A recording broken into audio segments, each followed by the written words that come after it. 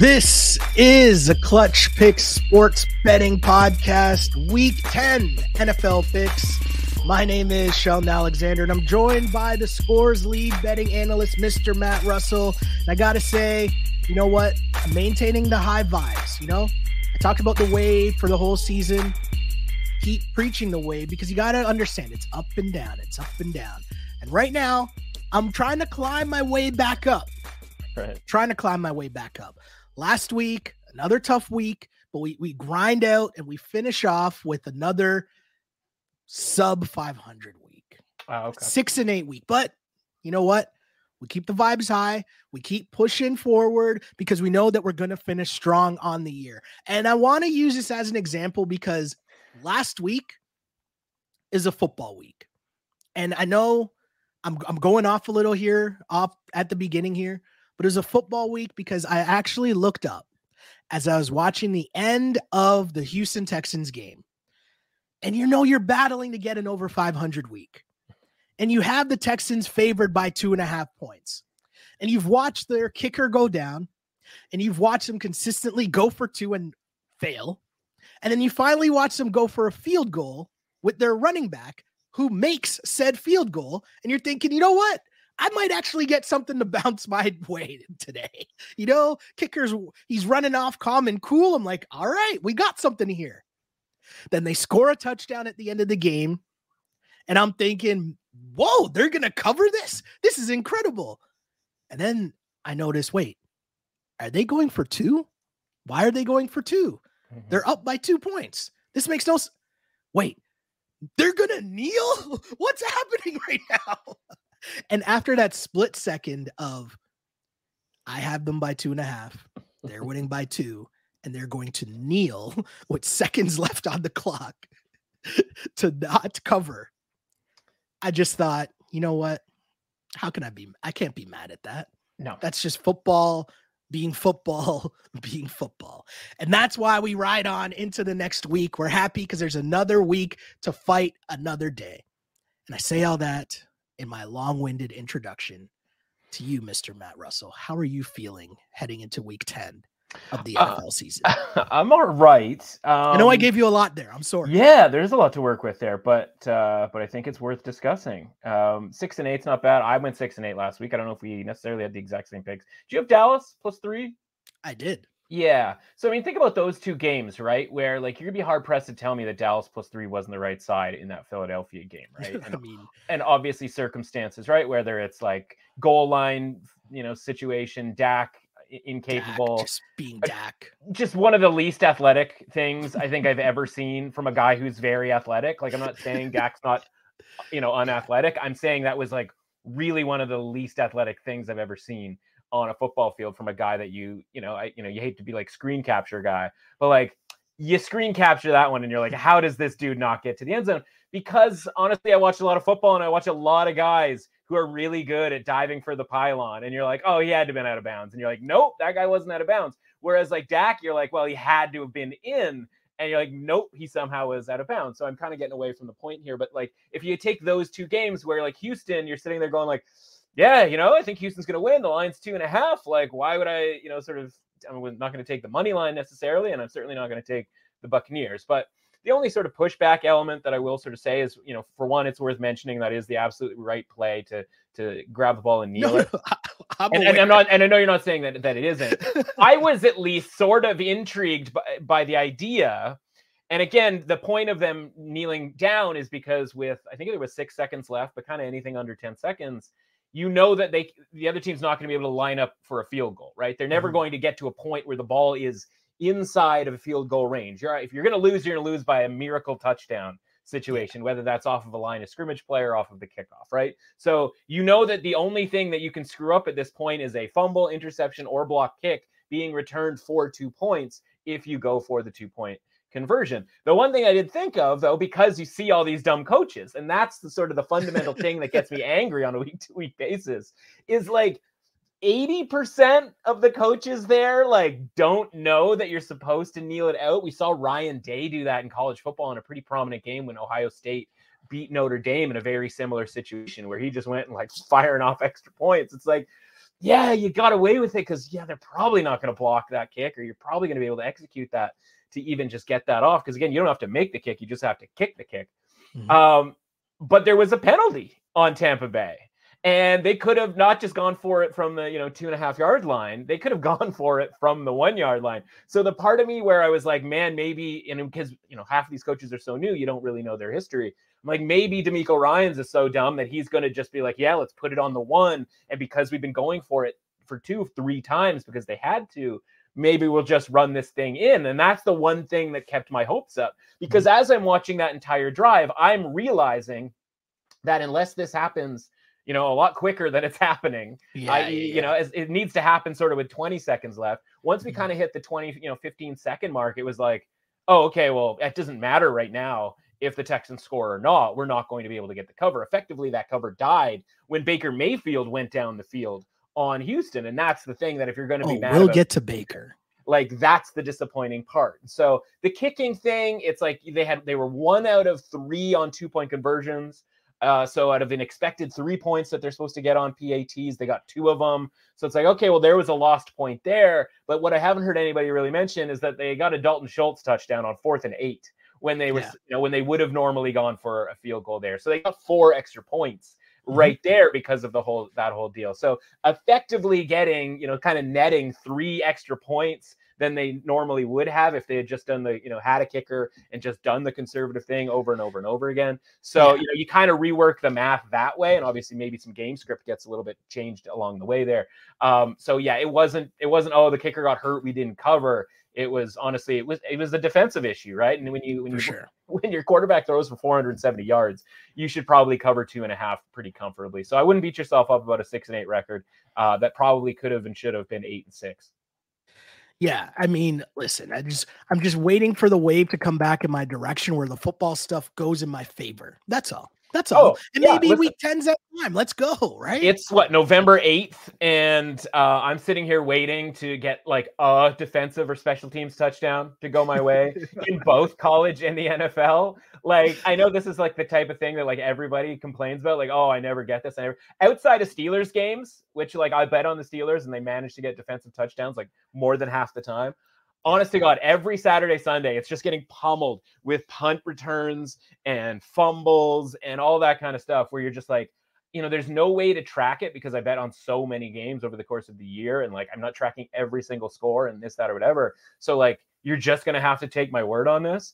It's just outrageous the amount of, and I'm still like head above water. Like I'm still profitable for the season. And I'm like, oh my God, I'd be so rich if just defensive and special teams touchdowns just evened out. So maybe for the last couple of months this season, we're getting an avalanche of defensive and special teams touchdowns to go our way. But, somehow I doubt that. So game plan for this season, start strong, finish strong. That's the goal here. And just week get 10. Lucky, which you can't control. You just can't.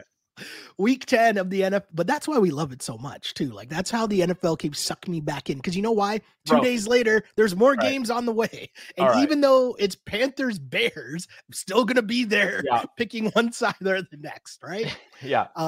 So yeah, week 10 NFL season. We got 4 teams on the bye: Chiefs, Rams, Dolphins, and Eagles.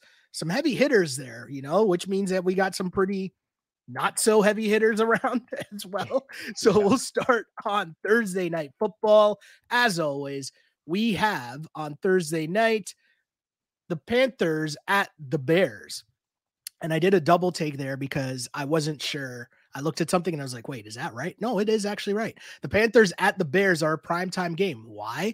I don't know. But all of the games that are in their own separate window are not very good this week. Yeah. But we will all be watching together. Or I might advise you to just make your pick. And then you know what? Maybe have a movie night. Maybe have a date night.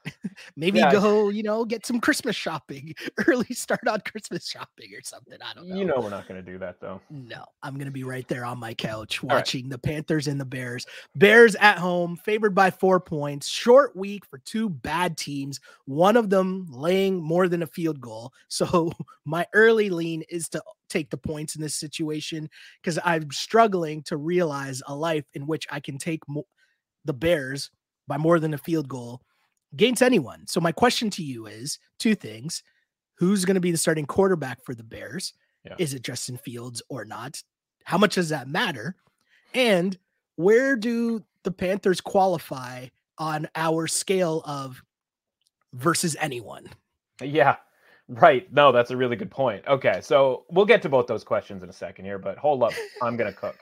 I want to talk about the NFL in general because I have this thing that I need to get off my chest. And the Bears, this game and it being in prime time and the Bears' general existence and what happened in the Bears game against the Saints is actually sort of the jumping off point for this because we watch, I hope most of the people on here who listen, they're probably watching a lot of games, right? And maybe they're just a red zone guy. And honestly, the proliferation of red zone culture in the NFL is brutal because all that we see, right, is fantasy points, touchdowns, and essentially all the good stuff. But if you're sitting there like I am with 5 screens every Saturday and every Sunday, and particularly every Sunday, because listen, college football, like there's an expectation of kind of general malfeasance in college football. Like the expectations for quality are generally low, except for when you get a game like a USC Washington or an Alabama LSU, and you're just like, wow, like this is really, really fun. These guys are awesome. Like it's not getting marred by a bunch of nonsense. Then you flip on the NFL, and in the morning you get honestly a really underwhelming Miami-Kansas City game, but because it's Miami and because it's Kansas City,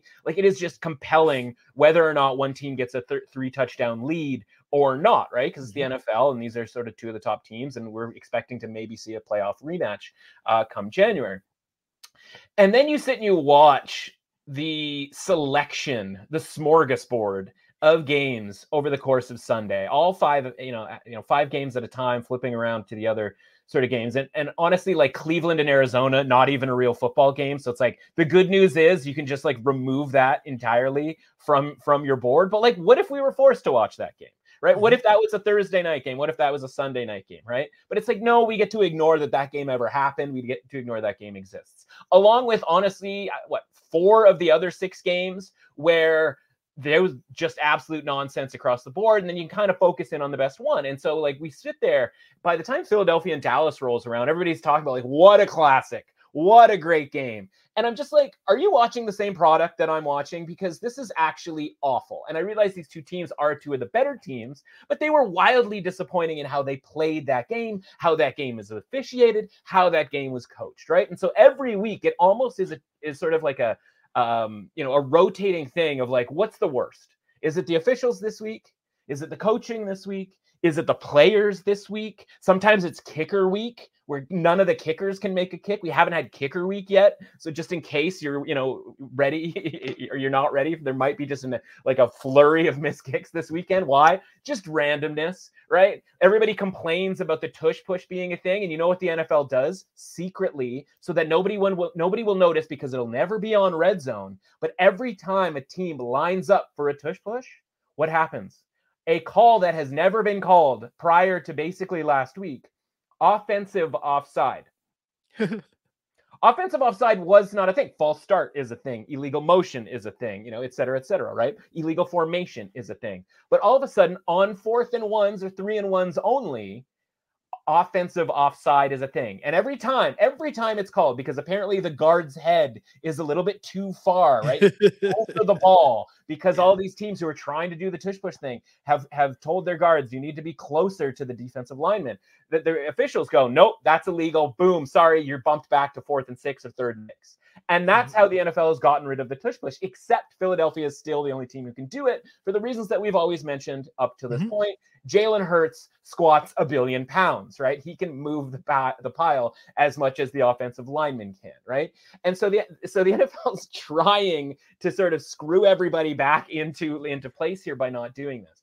But I'm watching these games and everybody's like thrilled about the Dallas-Philadelphia game. I'm like, the game that nobody wanted to win, like I understand that's entertaining in a technical way, but those entertaining games are supposed to be Minnesota-Atlanta, right? Washington, New England, the dregs, right? Those are supposed to be entertaining because of the ineptitude and the inability of anybody to actually make a play, make a call, or, have any sort of strategy, correct strategy, right? Dak Prescott's getting lauded. Even your man, Stephen A. Smith, is praising Dak Prescott. I'm like, did you watch the same game that I did? Like, oh, he didn't throw an interception? Is that what you're telling me? Cool. But like, maybe throw the ball into the end zone on 4th down. maybe, as we mentioned, like get the ball inside the pylon. Like that was a garbage football game that just happened to be close. And after watching 10 other games for 7 hours, like we're like these depraved, like prisoners that are being just given food at that point. We're just like, yeah, like I'll eat it all up, right? And then it's like, oh, Cincinnati Buffalo, that's going to be exciting. And it's like,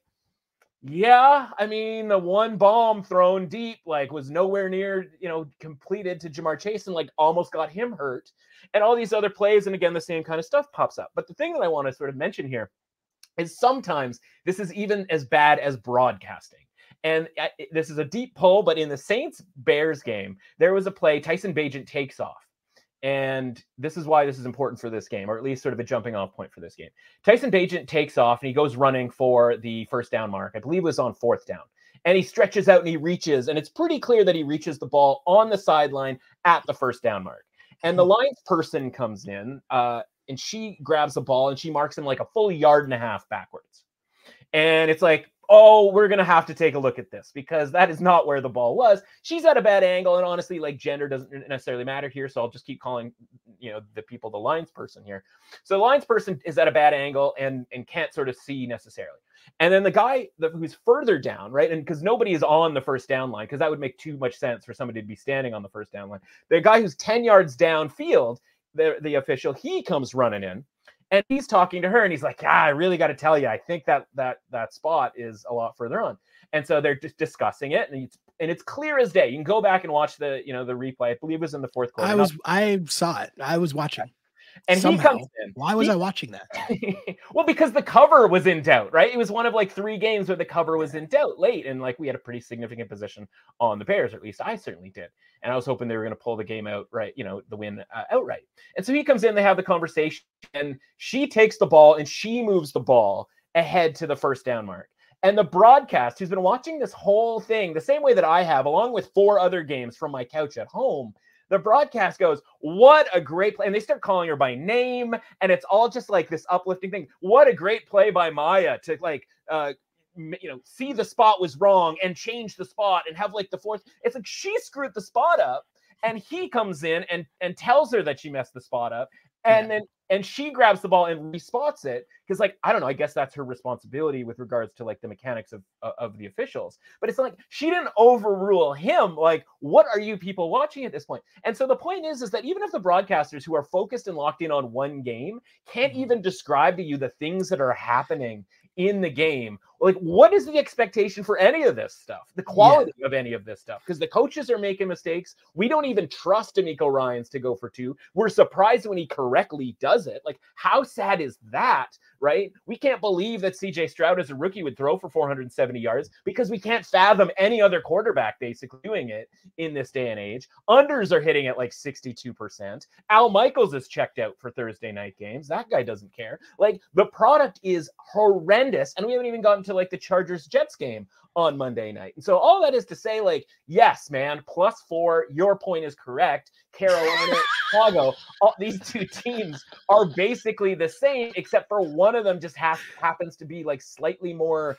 competitive on like a week-to-week basis. And the idea that Justin Fields comes in and like this line should be about, based on the spreads from last week, right? With Tyson Bagent, who, by the way, Tyson Bagent would be a really good quarterback, except for he's missing 2 fundamental skills: arm strength and accuracy. Other than that, Tyson Bagent is actually a very good quarterback, but in the NFL, unfortunately, those 2 things are pretty important. I know that sounds like I'm making fun of him.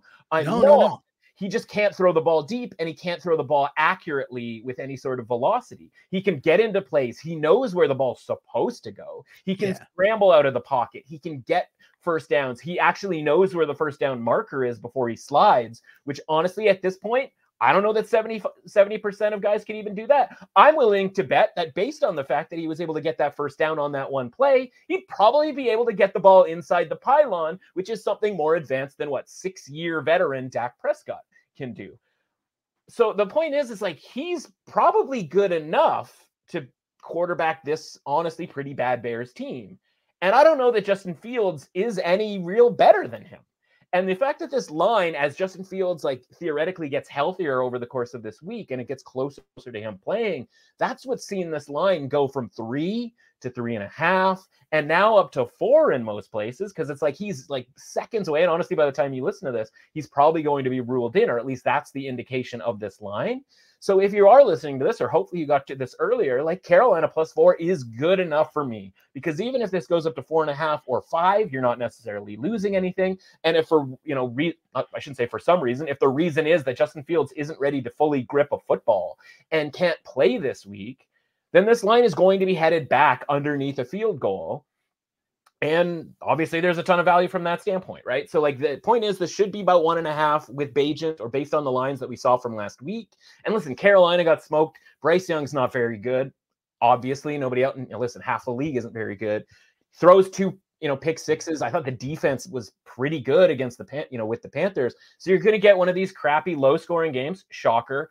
I mean, what are totals right now in primetime games this season? Like basically undefeated almost at this point. Mm-hmm. You're going to get, points are going to be at a premium. Neither team's particularly any good at scoring. It's going to come down to randomness, stupid coach move, ball bouncing the correct way. Speaking of the Chargers on Monday, just getting every bounce manageable for the first quarter of that game. And it's like, yeah. And you're just going to be like, yeah, I don't know. I'm either 1-0 or 0-1 to start. But as we always do, right? We're just trying to get the best of the number. Once we've hit 4 here, the difference between 4, 4.5, 5, not really all that important. And if you're telling me that Justin Fields is going to bump this line all the way up to 6, guess what? I'm going to bet it again. So Carolina +4 is certainly the bet. And then maybe again, if it happens to get to 6, that's fine. If it drops down underneath 3, by the way, and maybe it gets down to like a pick'em type situation or a -1, probably bet the Bears and try to middle the game and just sit there and hope this ends on a field goal and hopefully no kicker gets hurt. Right. Yeah, totally. Panthers +4 there. Interesting one to see. Thursday night football. I might be watching the NBA that night. I can't lie to you, my dude. Wouldn't blame you.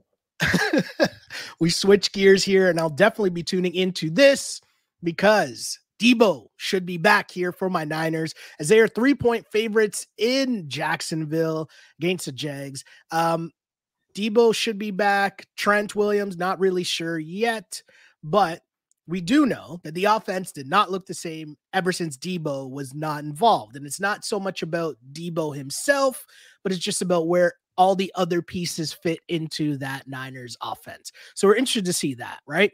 Niners also coming off a bye. Shanahan, good coach, getting a bye week, maybe get to settle down some of the noise with your boy Brock Purdy and all that. I don't know. I like the Niners here. The Jags in this game, the Jags have been playing well. They have been playing really well, but I feel like this is a game where the numbers might dictate that I should be taking the home dog Jags, but I don't think the Jags are as good as the Niners at full strength. So I'm okay with the number being at 3. It's not over a field goal. So I'll take the 3 with the Niners laying 3 points on the road, fresh off a bye week. I like that. Yeah, so as we sort of talk about in the form of like ratings, right, to sort of understand, because you obviously mentioned like you think the 49ers are better than the Jags. I'm like, well, yeah, obviously.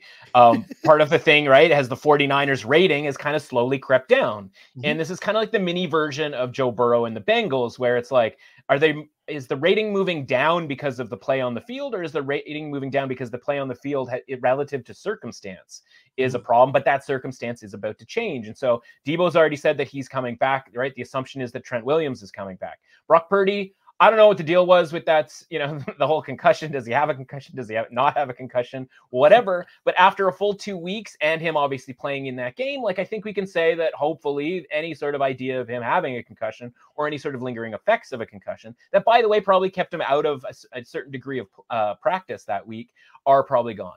Throw in a third straight loss off of a bye week. All of the sort of recipe is there. I always rather play a team, who's coming out of a bye week. I'd rather play that team to kind of be the opposite of where they were when they came in, right? So if you go in playing really well like the Jaguars, like you probably don't really want a bye week. And when you go in playing kind of poorly, or obviously a lot of that being circumstance like the 49ers, like you probably could use the bye week, especially if health is the issue, right? Yeah. So this number is actually pretty fair because obviously it indicates the 49ers being on the road are the better team because they are favored on the road. Now, is this some road environment where you're like, oh man, it's going to be overwhelming for the old 49ers? Like, it's not Cleveland in gale force winds, right? This isn't indoors against the Vikings and Kevin O'Connell at his absolute peak. This is, a pretty hungry 49ers team that's like, I don't want to say they have to win this game because that's certainly not the case, but like they're probably feeling like they have to, right? Within the building. Whereas the Jags, like they look around and they go like, yeah, still not afraid of the Texans. And nor are we afraid of the Colts, right? And again, like we always kind of talk about this, and like maybe we'll just keep losing when the Jags pull off victories against like the Steelers and the Saints of the world, which are somehow giving them credit to sort of be within a field goal here of the 49ers. It's like, no, this is weight class, man.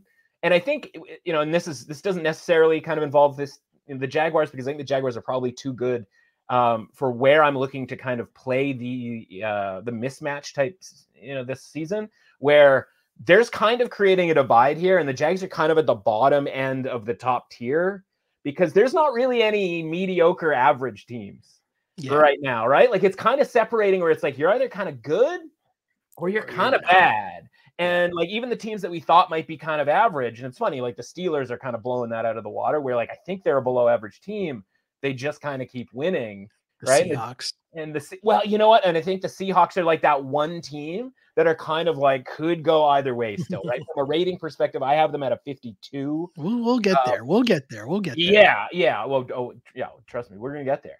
But like, so normally in this case where it's like, well, if you just divide these teams into tiers and you have a top tier and a bottom tier, normally I would want to take the points with kind of anybody sharing a tier, right? So like if you're in the top tier against the top tier, just give me the points. If you're in the bottom tier against the bottom tier, just give me the points, kind of like how we just discussed with Thursday. It's just the circumstance here with the 49ers, right? And and I think sometimes 49ers, like fans like yourself, like you got to be watching the 49ers like when they're good, and then watching other teams play and just being like, my team is so much better than this. And it must come as a surprise when they lose games, because it's like, I know it sort of feels like the 49ers played bad against the Browns or the Vikings or even the Bengals, but honestly, I thought they played pretty well. They just, sometimes you play teams that are like literally playing to the top of their range, Bengals, Vikings, and there's just some sort of other weird circumstance like the Browns, right? Like, I don't think they were playing that badly. The 49ers, I still think, are maybe the best team in the league along with the Chiefs. So anytime they play quote unquote badly, like it never looks as bad as some of these other teams when it looks bad for them. Yeah, and I think it's having the understanding of what the team is too, right? Like we weren't riding the wave of when, the whole ESPN hype machine of, is Brock Purdy, could he be in the MVP race? Like that stupid take. So when that goes AWOL and goes crazy, and then the flip side happens and it's like, is Brock Purdy one of the worst quarterbacks in the league? It's like, no, it's right. Yeah. It's just neither. It's just he's solid. They have a really good coach, and you have all these pieces, these offensive weapons that give you mismatches, and Shanahan's good at picking on the mismatch. And when you remove one of those pieces, it's not going to be as good. Yeah. I don't know. It didn't seem that complicated to me, but again, this is what goes back to what you're saying earlier about the red zone culture, right? And like watching actual games, and I'm not bragging about watching my favorite team play. Right. What I'm saying is having the understanding of, what's going on with the team versus, okay, they've lost 3 in a row. Is it time to panic? Is it time to do we think about bringing in Sam Darnold? Right. No. Right.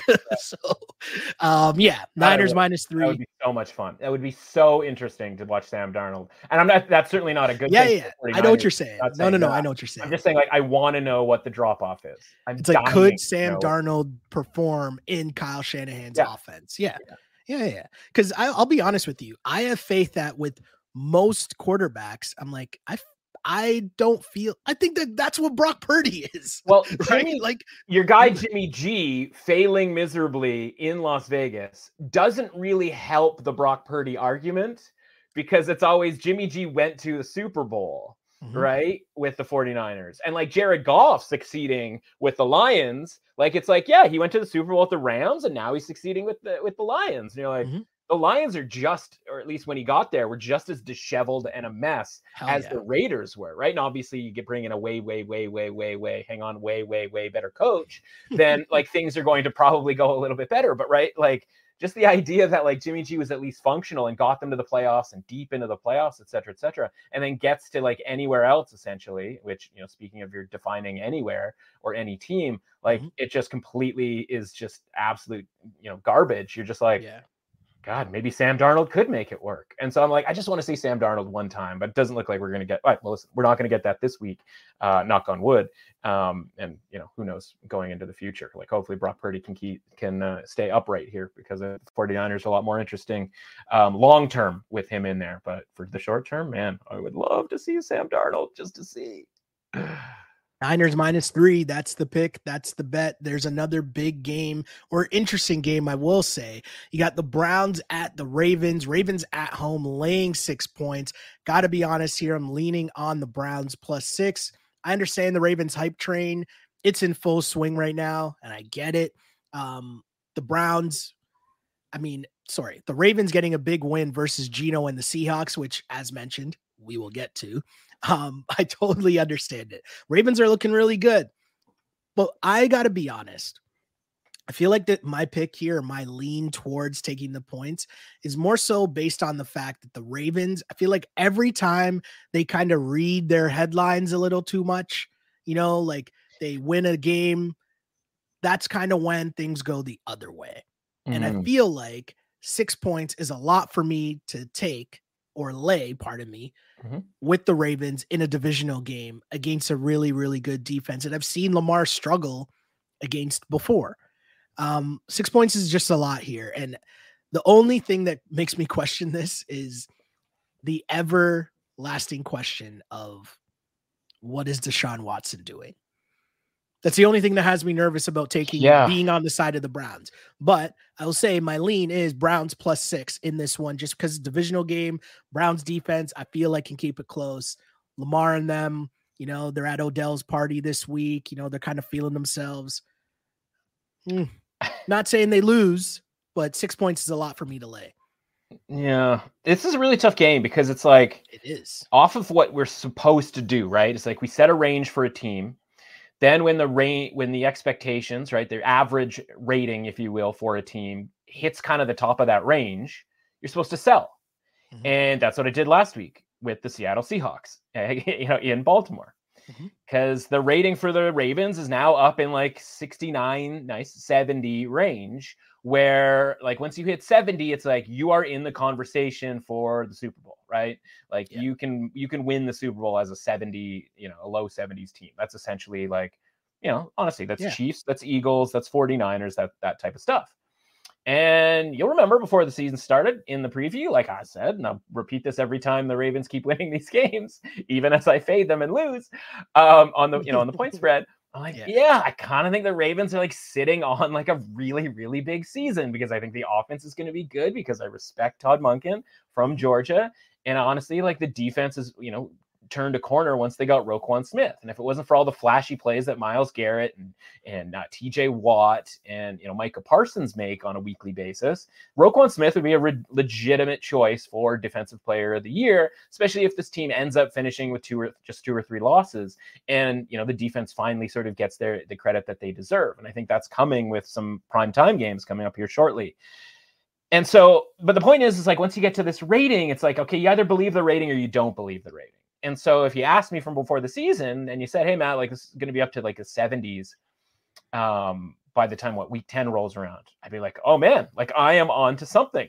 Mm-hmm. And so I wouldn't want to sell off of a high rating of the Ravens. I would just be like, like told you. So we were supposed to bet the Browns here, but every time we try to fade the Ravens, i.e. last week, and if you go through the point spreads with their new rating, and you kind of do a reverse engineering here, going backwards, right? The point spread for last week with the rating that the Ravens have to create this point spread, the point spread would be about 6.75, so a little bit over 6.5 against Seattle, right? So not a crazy. Yeah. So the point is this rating for them, this high rating for them, existed last week, and they surpassed it by about 1 billion points in absolutely crushing Seattle, right? Yeah. The week before that, Baltimore plays. If you remember it, let me know. I'm scanning. Baltimore played. Arizona. Yeah, Arizona. Not a real game, but at least that was the Josh Dobbs version. They get backdoor covered, but they're up 17 points with 2 minutes to go. That point Aguilar's fault. That point spread with this Ravens rating would be 12, right? Mm-hmm. And remember, we got it got as high as 10, and we were just sort of like, well, that's too high. Well, honestly, like, is it right? And now part of that is the Cardinals number has gone down because of the fiasco that is their quarterbacking situation, or at least was until Kyler comes back. And if you keep going back, further, you're like, okay, Baltimore against, well, listen, Cleveland the first time around, that was a little bit weird, but Detroit, right? Baltimore -3. That's still a fair rating. It's just Detroit has moved up in their rating along with them because obviously winning and covering against the Raiders last week at Tennessee, or not at Tennessee, but that was a neutral site game where the line was -5.5. The new point spread for that game, if those two teams played tomorrow in London, would be about 7.5. Well, the Ravens covered that number along with the number that they covered in London that day, right? And so the further you go back, Baltimore against Pittsburgh, Baltimore loses that game outright, but the line, if that game was played this week, would be Baltimore -5. And we already saw that game, and yeah, Pittsburgh somehow pulled that off, but like Baltimore was considerably the better team that week, right? And so like you can keep going further and further back, right? Go to the Colts. I mean, that's that last game that things really got super weird for the Ravens. And so like if the only thing that we're basing fading the Ravens off of is the Colts game still, and that's sort of scarring us. And honestly, that's going to probably scar us for a really long time, unless we get knocked out of Survivor sort of, a second time, if you will. Then you get the problem is then you get the Browns, and I don't, and you made the point about Deshaun Watson. I don't know where the Browns are supposed to be rated. And we were supposed to get an idea of that last week when Watson comes back and plays his first full game healthy. Yeah. But instead we get served up Clayton Tune, and not a real team at that point. And it's like, okay, I don't know. And by the way, it's not even like the 27 points that the Browns scored were legitimate. I'm flipping over to that game when it was still quote unquote close. And I'm watching Deshaun Watson hit a guy in the helmet, have that ball bounce 15 yards into the end zone, and still get caught by Amari Cooper for a touchdown. So it's like, that's not even a real thing. Like even the beat down, quote unquote, against the Cardinals, like, didn't even really feel like a traditional sort of obvious beatdown, even though it was 27-0, right? Like, by the way, like 27 points or 26 points, whatever it was, against the Cardinals defense, like, man, I'm not even sure I'm like impressed by that, especially when you're getting short fields and like literally a possession like every 30 seconds. So this isn't me telling you like, oh man, we need to keep going with the Ravens here.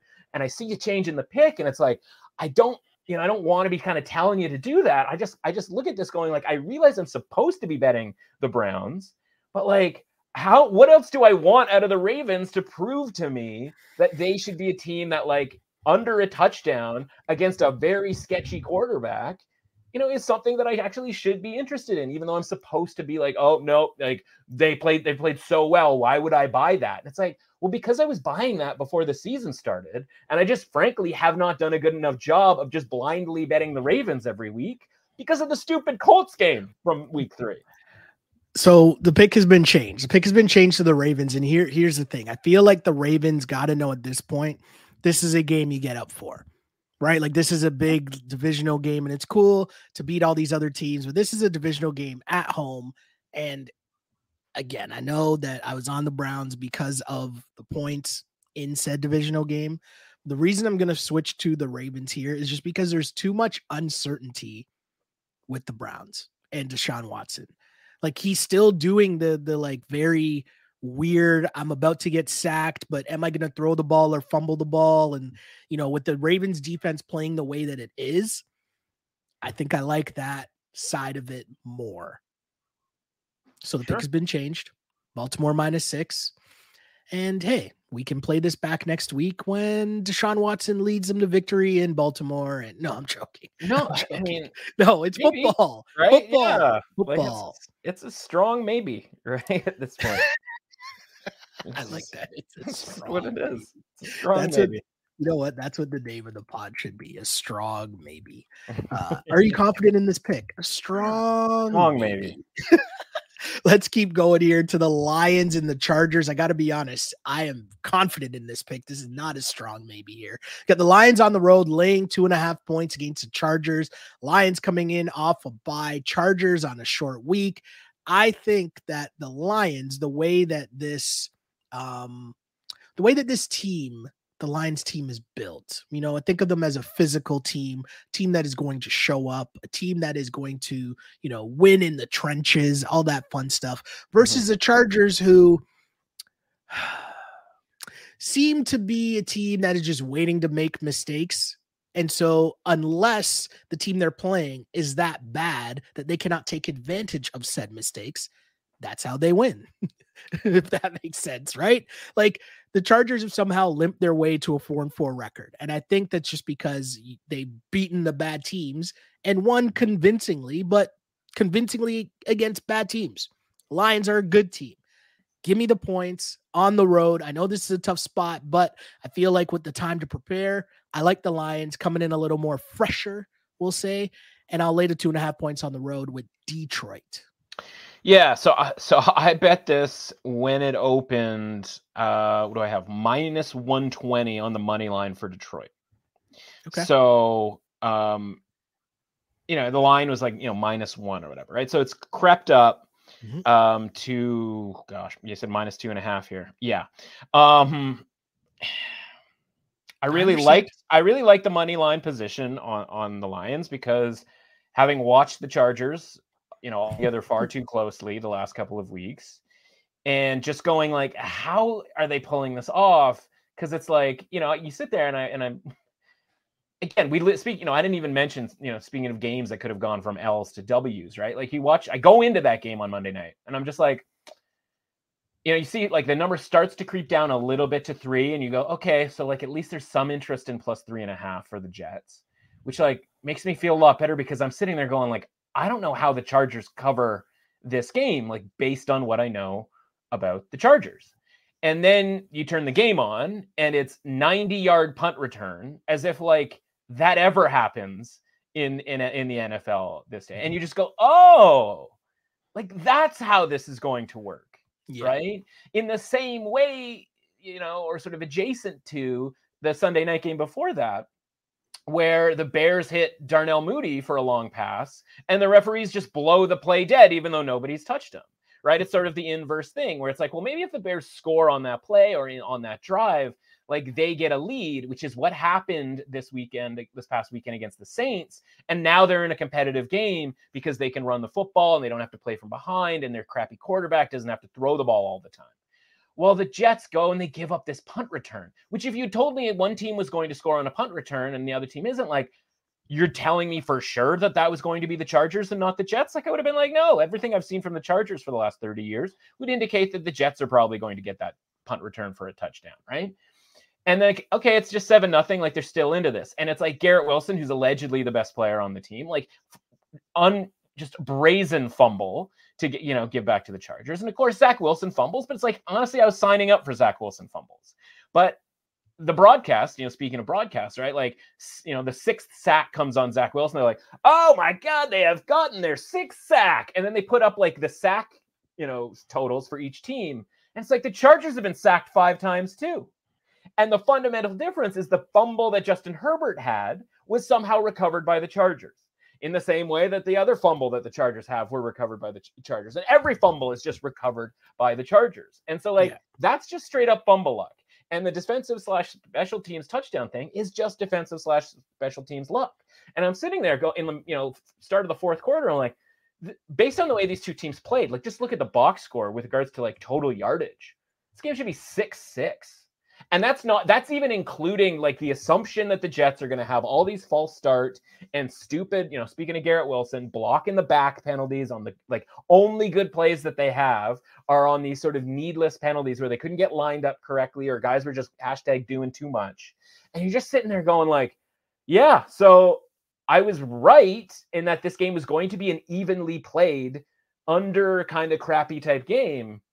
And that I would love to have 3.5 points in every circumstance where both teams or neither team gets to 200 yards. Yeah. And it's just like like you said, a football thing happened, right? So the point is like the last 2 weeks have felt like the Chargers have not had to do much other than kind of be at the right place at the right time and hope that the other team didn't screw anything up.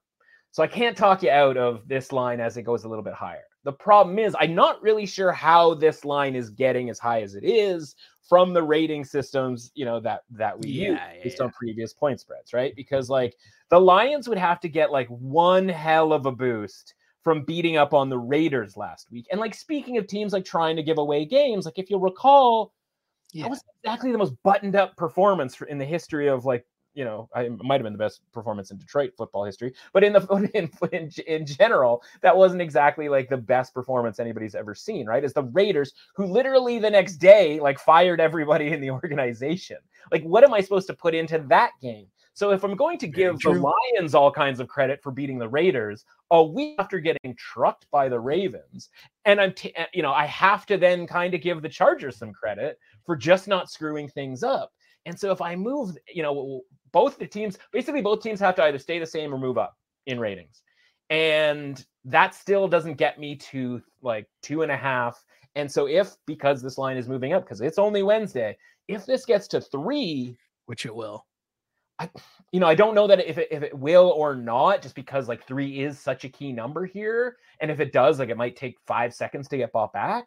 But it's like, I think at +3, like the Chargers have to be the bet. And then maybe it lands somewhere in between, especially for me, who's already made a bet on the money line. If I can get Chargers +3 where I win a bet on a push because I have that Lions money line already in place, then like, that's the thing I have to do. And from just a value perspective, like I gotta mess around with the ratings like pretty aggressively to get to 2.5 or 3.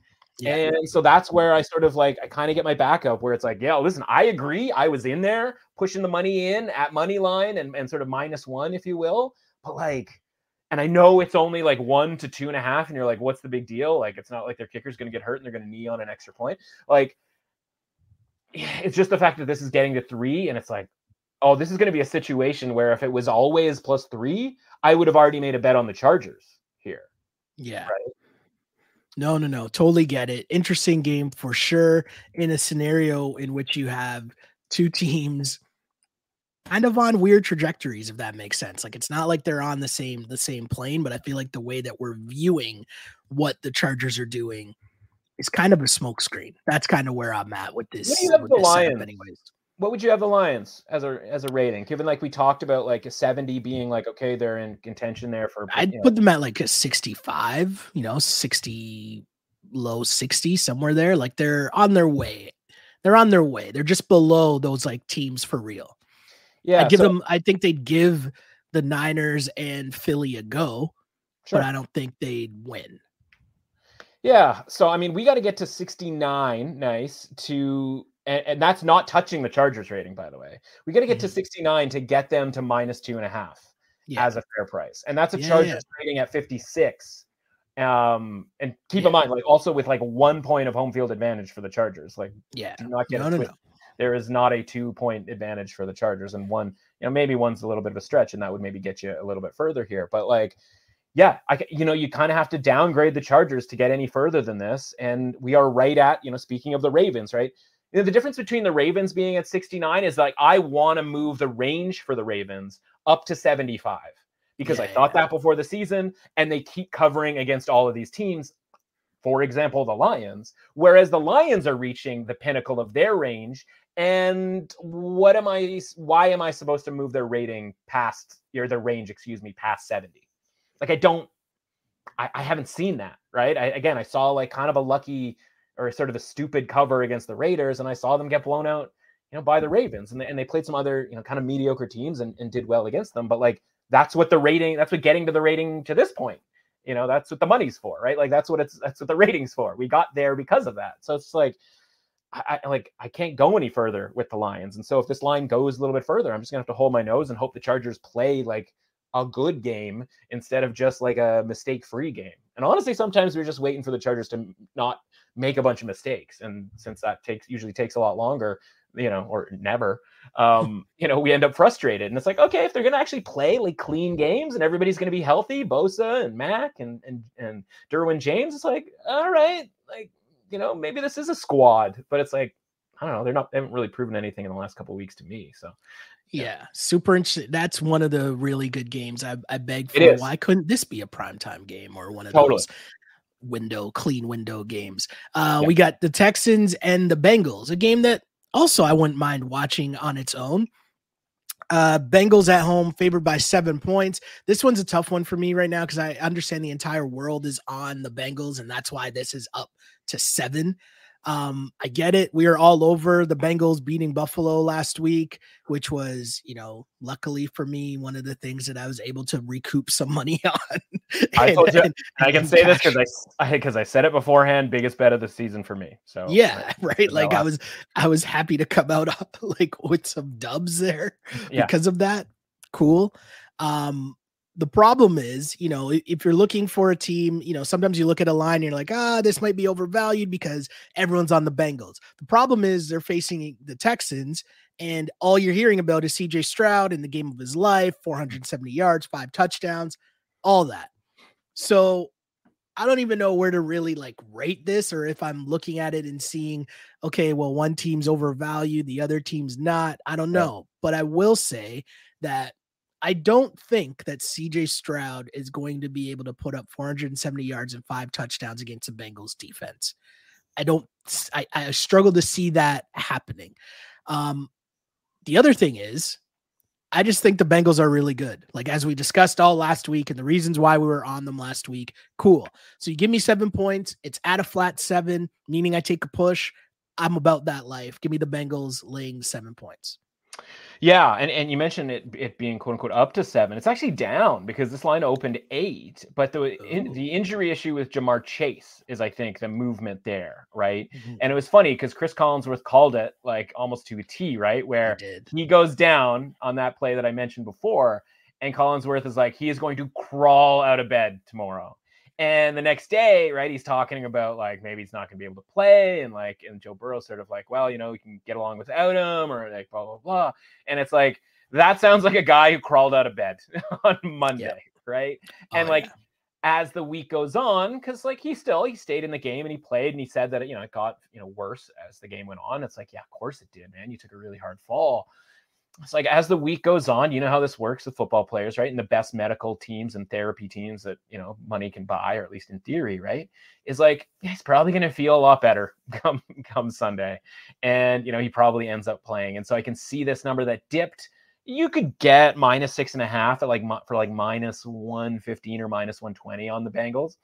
I can see this potentially pushing actually back through 7, because when you talked about the ratings for these teams, we are outside of the Ja'Marr Chase situation, right? Like, if you have a full rating for a team and you have to take some of that off because Ja'Marr Chase might not play, but the full version of the Bengals here, we're back. We're at about a 67, right? And I know I mentioned the idea of a 70 being kind of a Super Bowl caliber team. The Bengals finished around this number last year. Now, you'll remember their rating took a bit of a hit because of their offensive line issues, right? And everybody kind of worrying about that. And that ended up potentially, you can make a case that ended up costing them a second straight Super Bowl appearance when they lose that game close to the Chiefs, in part because the Chiefs were able to get to Joe Burrow, right? And one of the reasons we don't like the Bills all that much this season is because they weren't able to get to Joe Burrow the week before. And so, again, with a theoretically sort of full roster, ready to go here, the team, that we thought we were going to get last week on Sunday night against the Bills, that we got, this line I have at -8.5. And so, I'm right there with you as far as, liking the Bengals. And I think the thing with the Texans here is that you have to remember this team lost to the Carolina Panthers 2 weeks ago. Yeah. Right. And by the way, they needed every one of those 470 yards to beat the Bucs at home. And if you saw the Bucs a week ago against the Bills, correct. Right. We know not to think too much of the Bucs necessarily, right? So the reality is that's very cool for CJ Stroud. I've got some offensive rookie of the year, at him at a plus price. So cool. He's basically seemingly locked that up, unless Will Levis just absolutely goes ham, or your man's Aiden O'Connell starts throwing for, 400 yards a game. But it's okay, that was very cool for him. And that was very cool for the Texans, who, again, part of the handicap on the Texans is they're probably going to win a lot of home games against equal-ish competition. And when I say equal-ish competition, that's below average competition. That's low 40s, right? We talk about the great divide here, potentially, of there not being any average teams. Just because the Texans beat the Buccaneers in a very entertaining game, and obviously moment of the year there with Ngumbawale kicking that field goal. It's just because you did that doesn't mean one score game against the Bengals, who they know it too. They know that they are back and sort of healthy, and they also know not to like bleep around because of the losses that they've already accrued and the division that they're in, and the fact that they're literally, speaking of next Thursday's game, cannot wait, right? They are one sort of win away against the Ravens next Thursday from like potentially being essentially in first place in the division.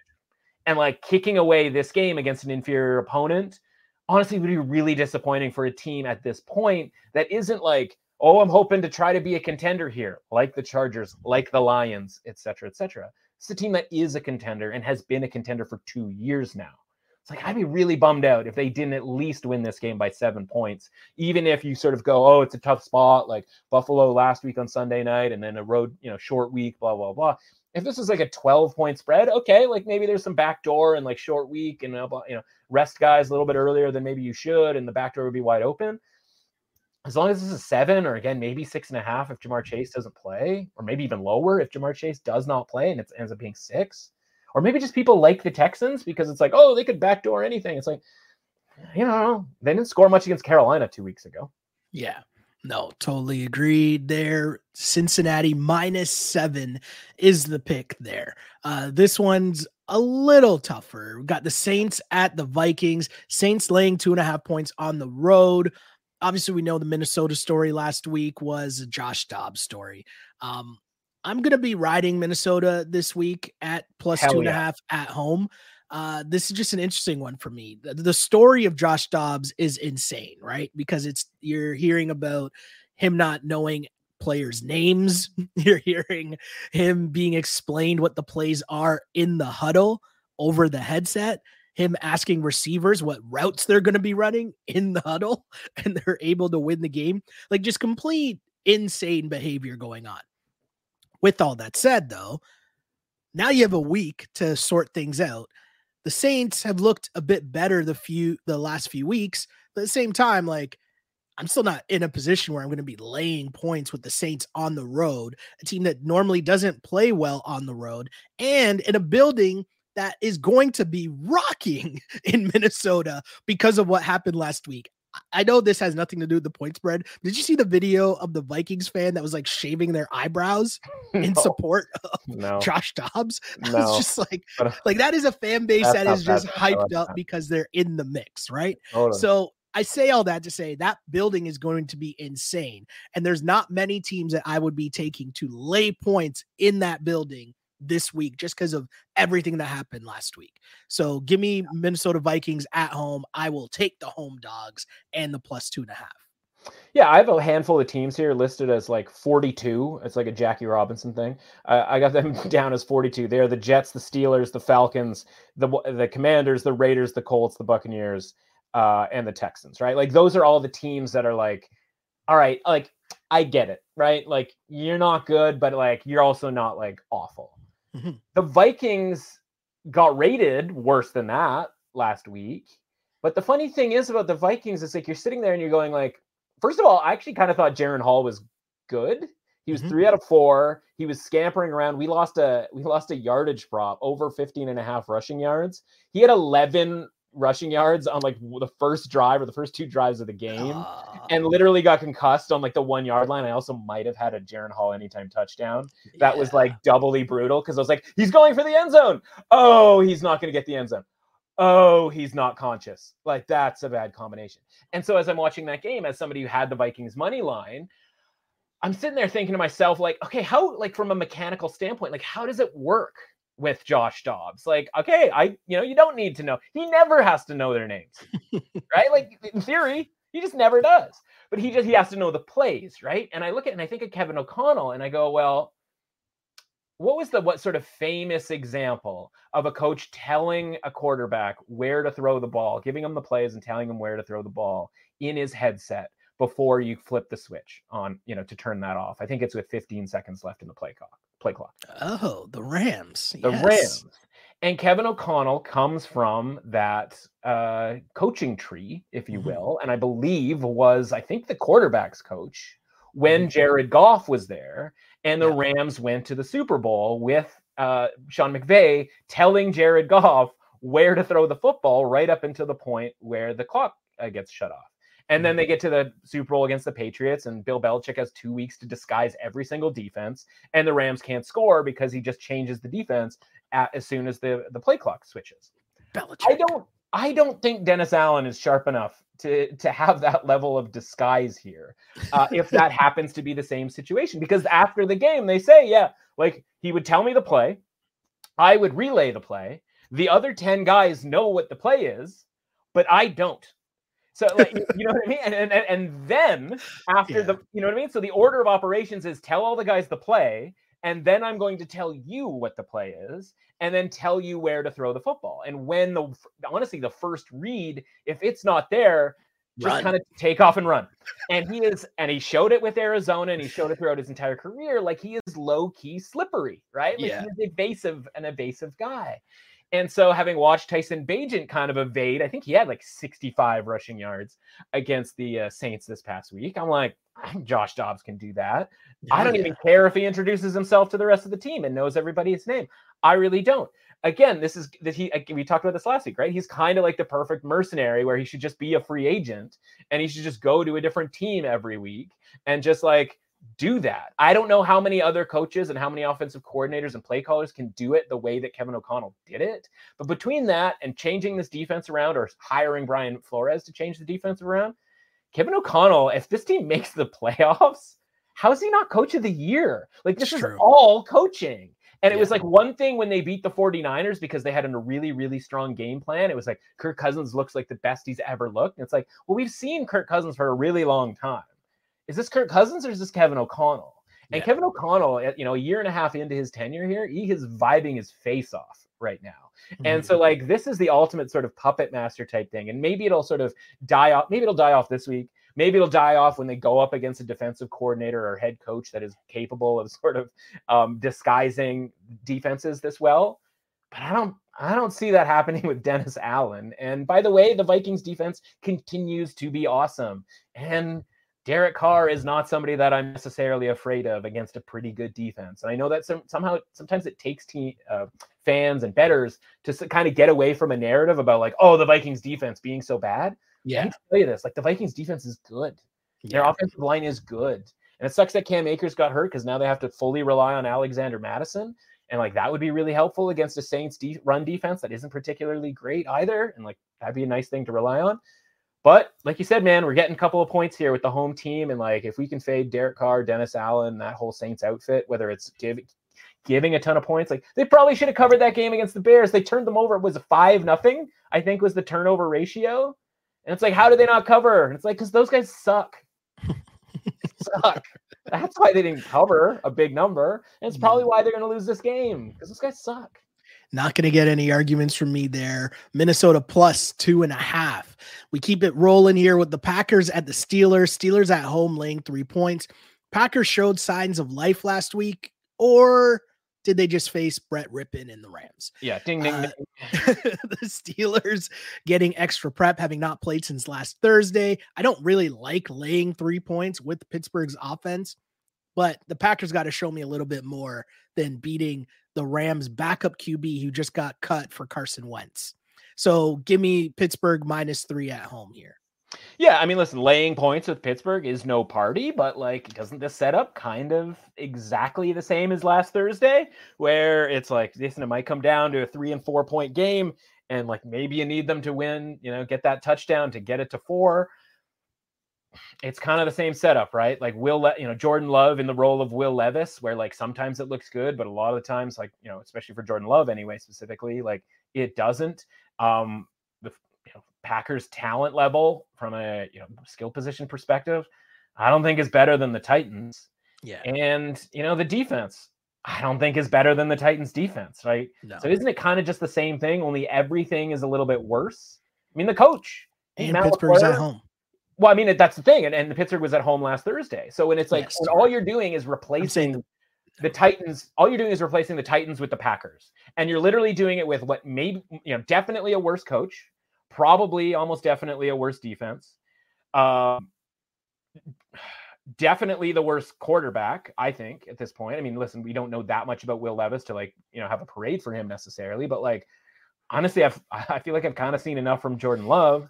And it's like, yeah, Packers got a win last week. But as you mentioned, right, like if you're going to constantly get short fields or quick turnarounds and get your offense, you can, the weird thing is when you have these Clayton Tunes and Brett Rippins of the world is like your defense can, or your offense, excuse me, can go 3 and out or can have like a 6-play drive and still stay in motion, in rhythm, because you get the ball back like 40 seconds later. And it's like, you're literally just kind of taking a timeout before being like, all right, back on the field, guys. It's like, okay, where do we get it? Same place we left off. And it's like, oh, okay, we've had timeouts longer than that. Like the quarter break was longer than that. Sweet, right? And so it's just like, okay, cool win for the Packers. But like, honestly, that was way too close for way too long if you're really being an honest cheesehead out there. So yeah, man, like at -3, I've already made the bet on the Steelers. And that, I mean, listen, I'm not going to 3.5 here, but at -3, Steelers have already been a bet for me. I like it. Guess what? I like it a lot. Keep the train moving here. We got the Titans at the Bucks.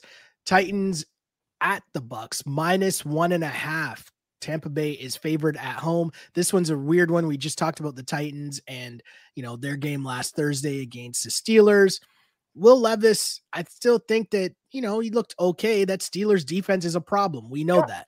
The Bucks defense is not the Steelers defense. The Bucks are just a completely weird, strange team to me. Baker sometimes looks like the old Baker, and then other times, he's throwing deep balls and Mike Evans is actually catching them.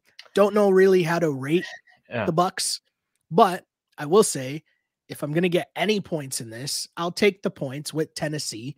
And yeah, that's just where I'm at. Tennessee +1.5. Yeah, man. Sometimes Baker's the butcher, and sometimes he's the candlestick maker. And I don't really know what the difference is between those two things, but I guess it depends on whether you've bet on him or bet against him, because most of the time it's frustrating, no matter what you do.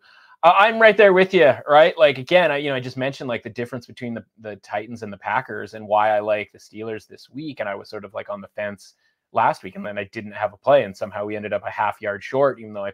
Pretty sure we handicapped that game perfectly. We were a half point short of the total. Maybe if George Pickens get his feet in bounds, that would have been reflective in an over. But I was impressed with how the Titans played in that game, right? Because the case for the Steelers last week is that it was all going to be overwhelming, and Will Levis is going to turn into everybody's favorite term, right? The pumpkin. Maybe that's just a Halloween thing. I don't know if we do that in mid-November, but turkey. He's going to turn into a turkey. Nice. You just go to the butcher and grab a turkey. Yeah, honestly, like just fundamentally, right? Like I think the Titans are pretty good. I think Will Levis is pretty good. I think certainly it's going to be a lot better setup having the week and a half off to get him again a little bit more comfortable, et cetera, et cetera.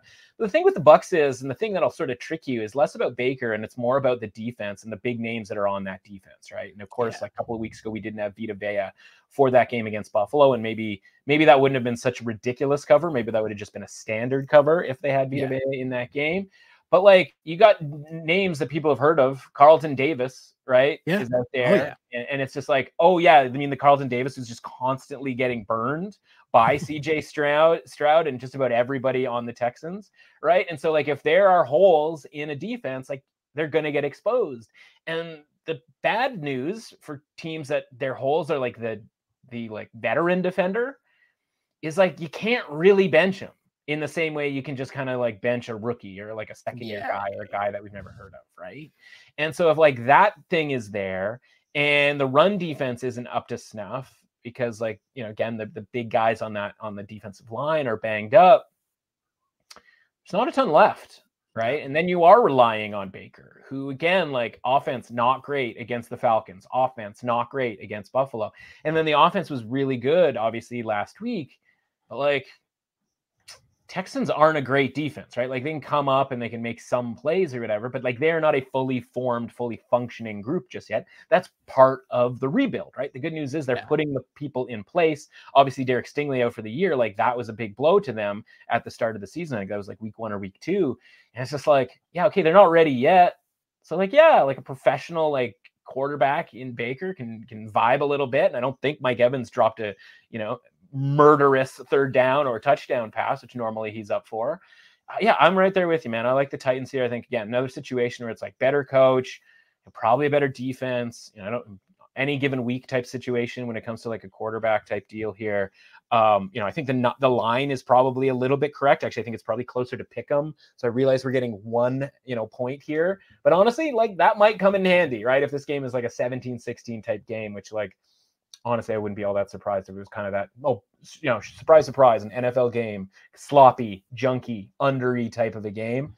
Yeah, give me. I'll take the 1.5 extra points here, or anything in the pluses when it comes to the money line for the Titans. Super exciting stuff for sure. Yeah. Don't know what to make of this one as we got the Commanders at the Seahawks. Seahawks are laying 6.5 points. And I'm going to be honest here. I am on the Commanders here at the plus 6.5. Seahawks and Geno, we talked about it last week. And Geno, I mean, yeah, if we mentioned last week before heading into it that we weren't really sure what to make of Geno as things kind of looked a little sloppy, we'll say, the last few weeks. A lot of the shine on Geno's kind of gone away. 6.5 seems like a lot to me to be laying on a Seahawks team right now. I got to be serious. When I watch the Washington football team, they're also a team that I just can't get a good grasp of. Are they one of your 42 teams that you're just naming, or are they above that number or below that number? Because I don't really know where to put them, but I feel like I like the idea of Sam Howell getting points against a team that I don't really think is that good or as good as we think they are. Yeah, it's funny, right? So yes, they are part of the Jackie Robinson club here. And that's a club that at any given time, like they can pull off an upset. Right. And so like, I'm looking for teams that I'm not against fading to lose as a favorite. And the Seahawks fit that bill.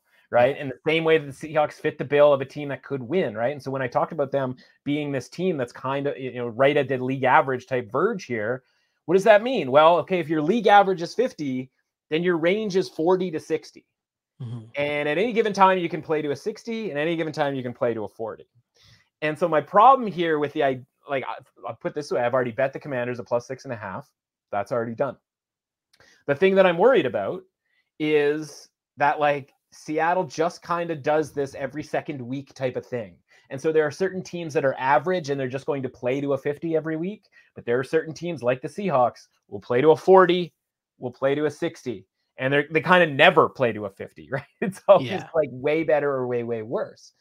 And so it's like, yeah, like I kind of like the Commanders more on the money line than I do the points because it kind of feels like the Seahawks either win by 2 touchdowns or lose, and maybe lose by 2 touchdowns. The other thing I'm worried about the Commanders is like, they didn't fire the coach by any means last week, but the whole like trading of the 2 of their best players, like that is the same kind of thing as firing the coach, where it's like, oh, ownership, is rejuvenating something here, right? Where it's like, oh, they got rid of this cancerous coach guy that we all hate. Oh, you think we're not good enough? Like they're going to get that bump. And then when they play a crappy team like the Patriots, and that's the thing that I kind of missed out on, is it's just like, man, the Patriots are so bad. It's ridiculous that like, I don't want to overrate the Commanders off of that. And I don't feel like I am. It's more just like, oh man, if you're going to give me 6.5 points, you're going to be 2 plus 220 on the money line. Like, yeah, all right, fine. Like I'll take them, but it's like, it's not something that I should be as nearly as excited as I normally would be if this is just kind of like a more standard state game. Like I'd feel better about it if the Seahawks had played really well last week. And honestly, I'd feel a little bit better about it if the Commanders hadn't played well last week. Like I know that sounds kind of the opposite way that it should, but like maybe if those 2 situations were the case, like maybe I would have been able to get 7. And hell, we still might be able to get 7 by the time this game rolls around, right? But like I've already bet it at 6.5, and again, it's just a high. It's like you mentioned, right? It's like a high variance type of game with these 2 teams. Yeah, it's a tough one for sure. But give me the points there with the Commanders. We move to Germany once again as we got the Colts at the Patriots. The Colts are not at. You know what I'm saying? Yep. The Colts are favored in this game by 2 points against New England. This again, like the chances of me waking up to watch this game. No, maybe I might just be up actually. Now that I think about it, I might just be up, and it's always good. I will say it is good to have a game on in the background while I'm up. You're looking at the rest of the, the market we'll say, for your Sunday, figuring it all out. It is good to have a little something up on one of the TVs while I'm watching Countdown on the other TV. But I will say in this one, I'm leaning Patriots +2, but there's really no good reason behind that. As you just mentioned, the Patriots, it's not like they've looked great.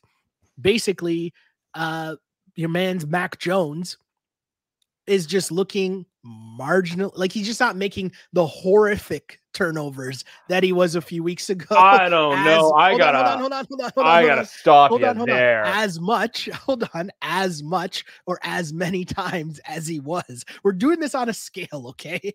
I'm doing this on a Mac Jones scale. I'm not saying that he's looked good.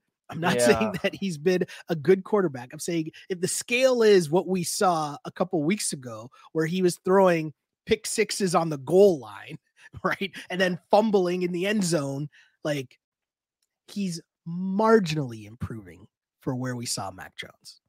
Not saying that's a good thing. Yeah, I mean, not saying it's a great thing. Yeah, you're right. I'm just saying it's Mac Jones. That's all I'm saying. That interception at the end of the game, as they're already in field goal range, essentially. And you're literally like, okay, this is how it works, man. You just get him into field goal range and, like, okay, take a couple of, like, really, really easy sort of throws here. If you can't get them, that's cool. Just don't take a sack. Let's go to overtime, yada, yada, yada. And then, deflected, intercepted, ball tried to be forced, didn't see a guy, all the same, like, BS excuses, right? Like, over and over and over again. It's just like, this guy is really bad, man. He's just really, really bad. And it's like, the secret is, it's just like there's a deodorant because he's wearing a Patriots jersey or something, but it's why this team's, like, against the spread record is atrocious. And I'm just. So am I supposed to be laying points here with the Colts in Germany? Well, but the thing is, like, you're saying it, and I don't know if it's the psychology of, like, the way that these games are ordered when it comes to, like, who's the home team and who's not, but it's like, why is this this isn't a home game for the Patriots? Like, no, why? Definitely not. Right? Like, this is just a neutral site game between, like, two teams that, like, aren't very good, but one of them I think is rated like they are functional. and that's the Patriots, whereas the other one is honestly rated, like, lower than that. Okay. Or at least has been up until this point. Now, this is obviously a neutral site, and the fun thing about neutral site is you don't have to factor in home field advantage. So as this line, which was, started out as a pick'em, and if I'm not mistaken, was the Patriots were favored in the look-ahead line. I'm just going to pop that up real quick.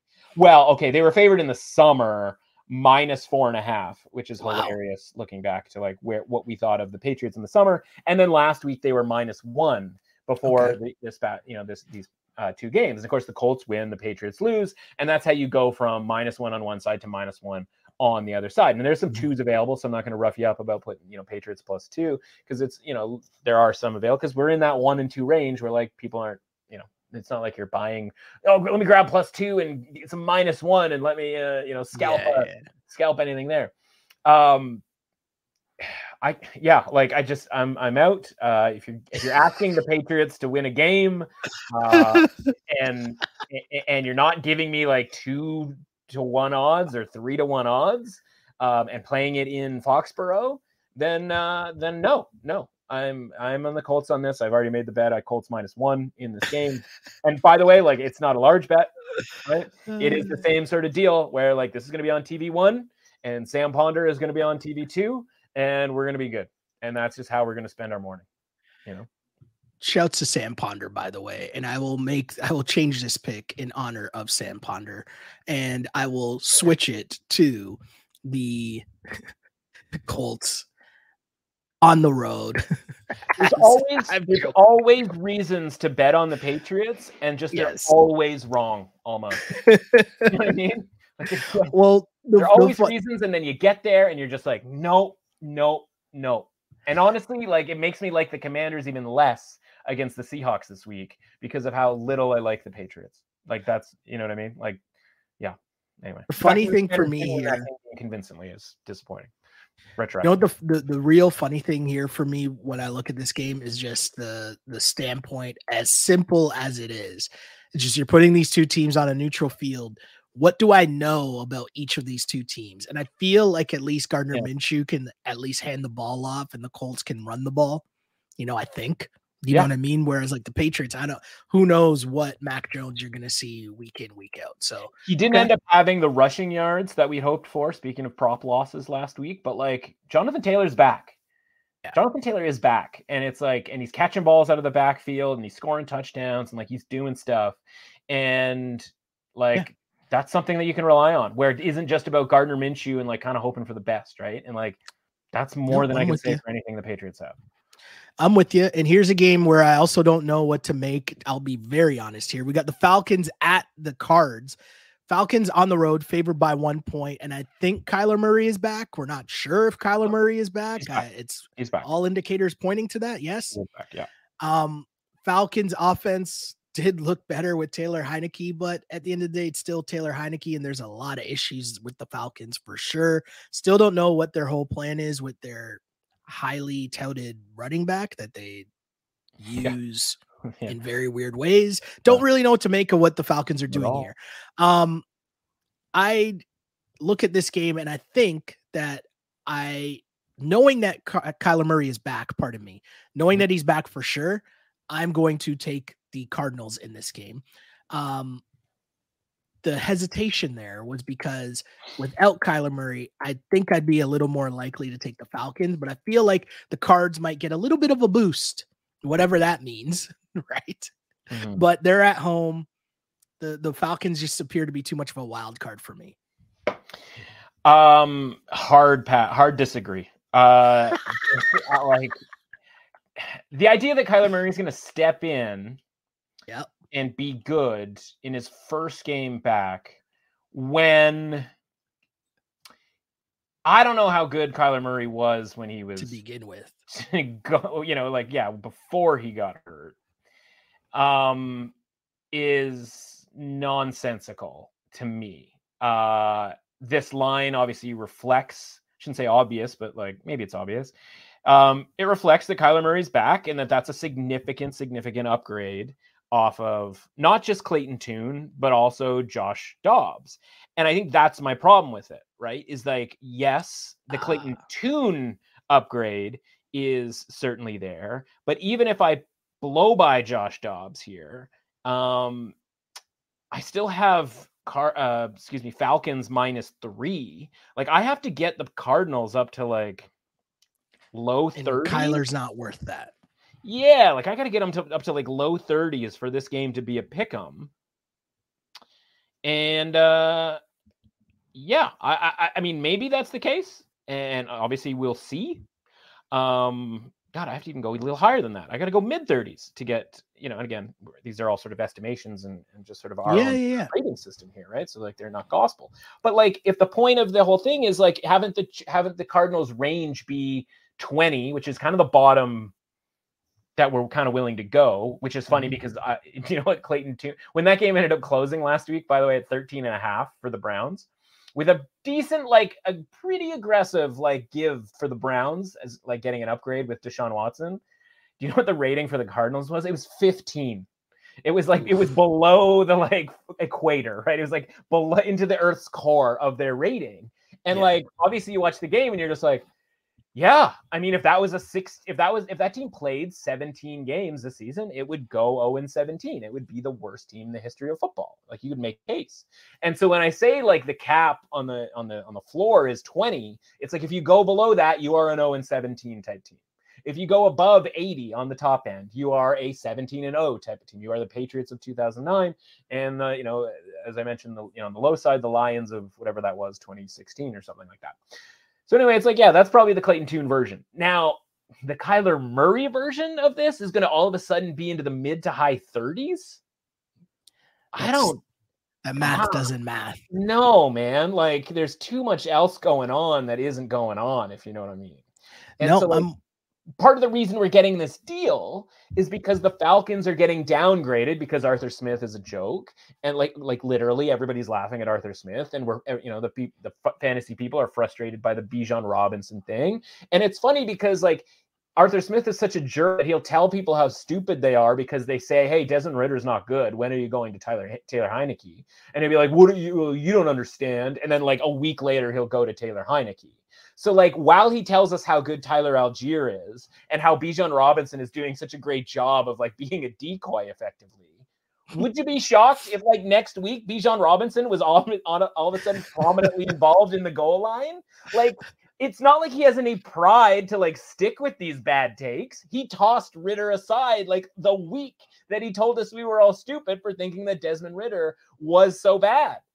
So he doesn't even have the like his own. He's not even stubborn enough to do that, right? And so, like, what if Bijan Robinson is all of a sudden prominently involved? Doesn't this team improve? And so, if this team improves and they're being rated as a team that it should be worse, which again I've been saying all season long, and so I've been making all this money fading the Falcons by and large this season. It's like, yeah, okay, like that's where we want. We want the team to play better and be rated lower. That's awesome. And by the way, if you can tell me the Cardinals are going to be rated kind of like, a functional team, pretty darn close to the Patriots at this point, at least by my ratings. Like, no, they're not even trying to win. If they were trying to win, by the way, they would have rushed, Kyler Murray back 2 weeks ago. But like eventually he just is so healthy that they have to play him, right? Like it gets awkward. It's like, so why isn't Kyler playing?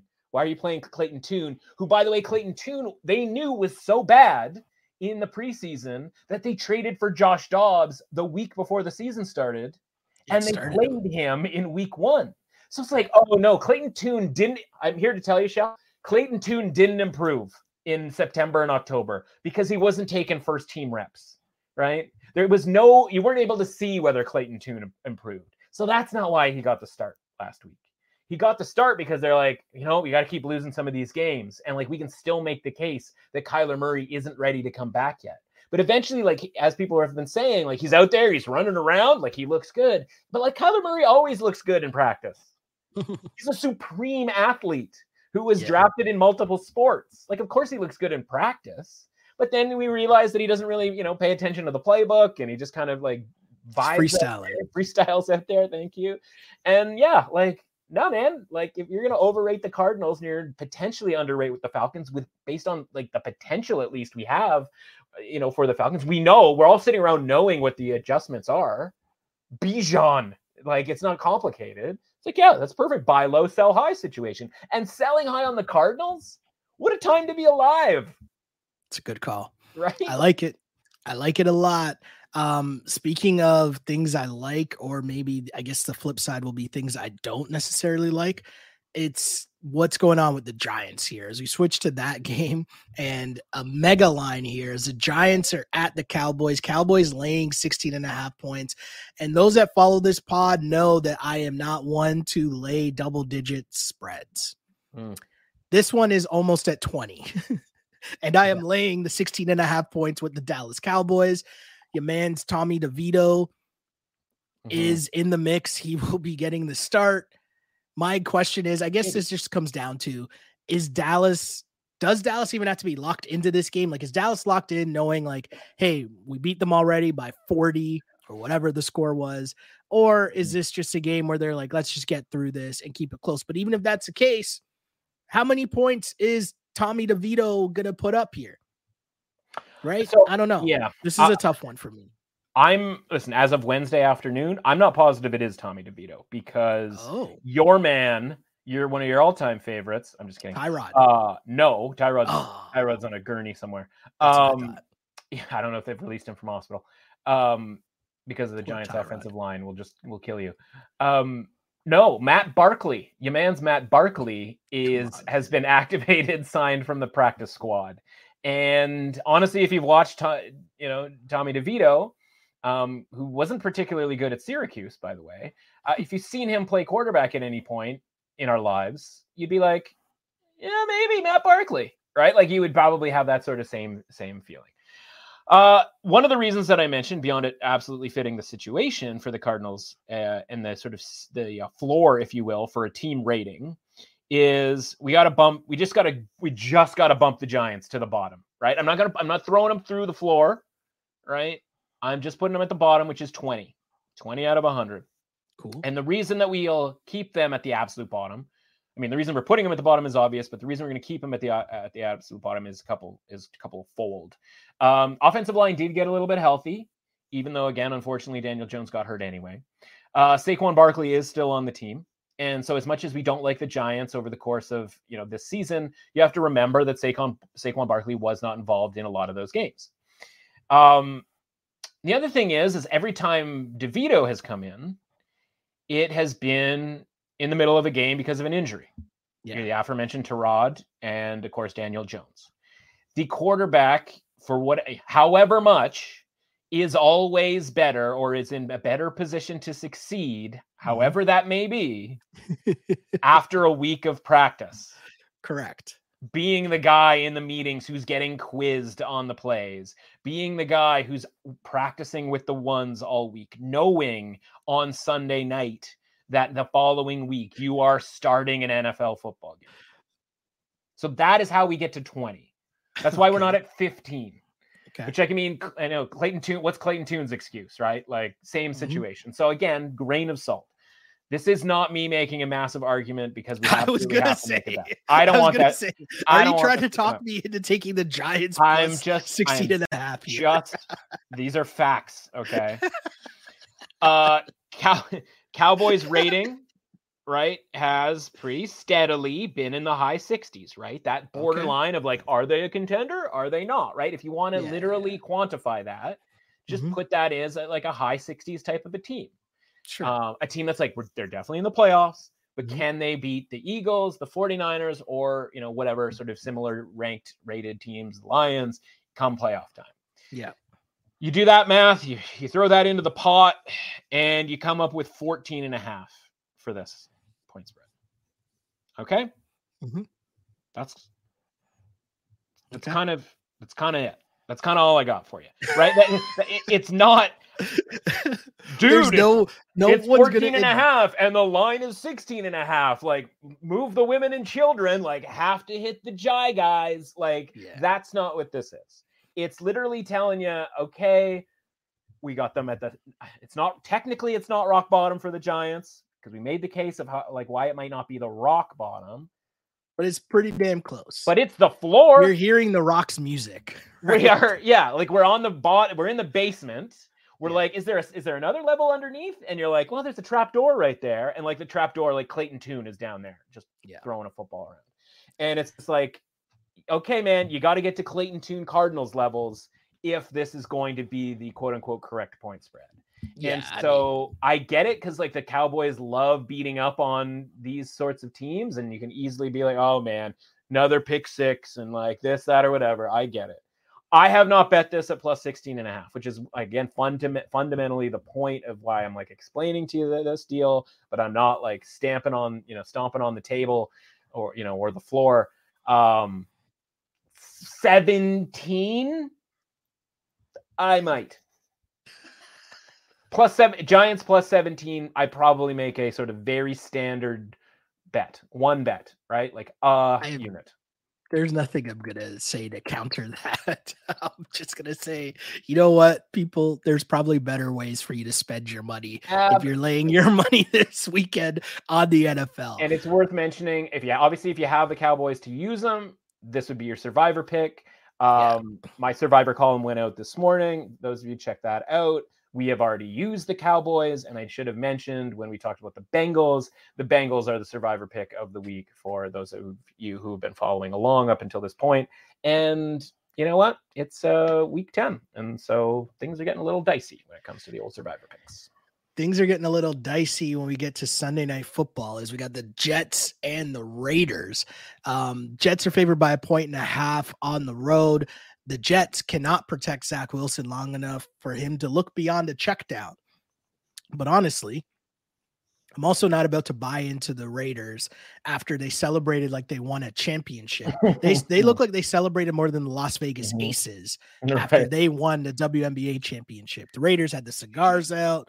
They were like, that was just a weird flex. But okay, cool, coach bump, whatever. All that fun stuff.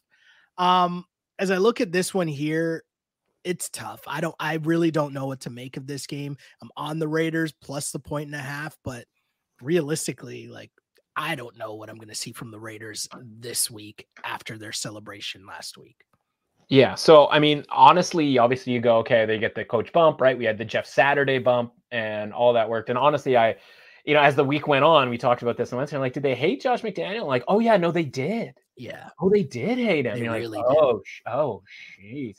Okay. All right. Well, they hated him so much that Davis ate that money, which we didn't really think that he would do because he's still probably, he still is money from John Gruden, right? So it's like, bro, how much money can you be eating on coaches to not coach your team?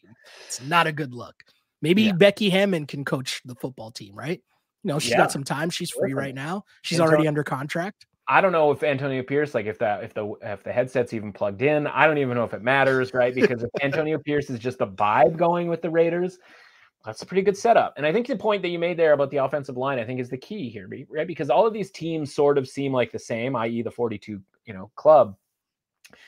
But, by the way, if these two teams are the same and the Jets are favored on the road, then like that's reason to take the Raiders, right? Because this line suggests the Jets are somewhat notably better than the Raiders.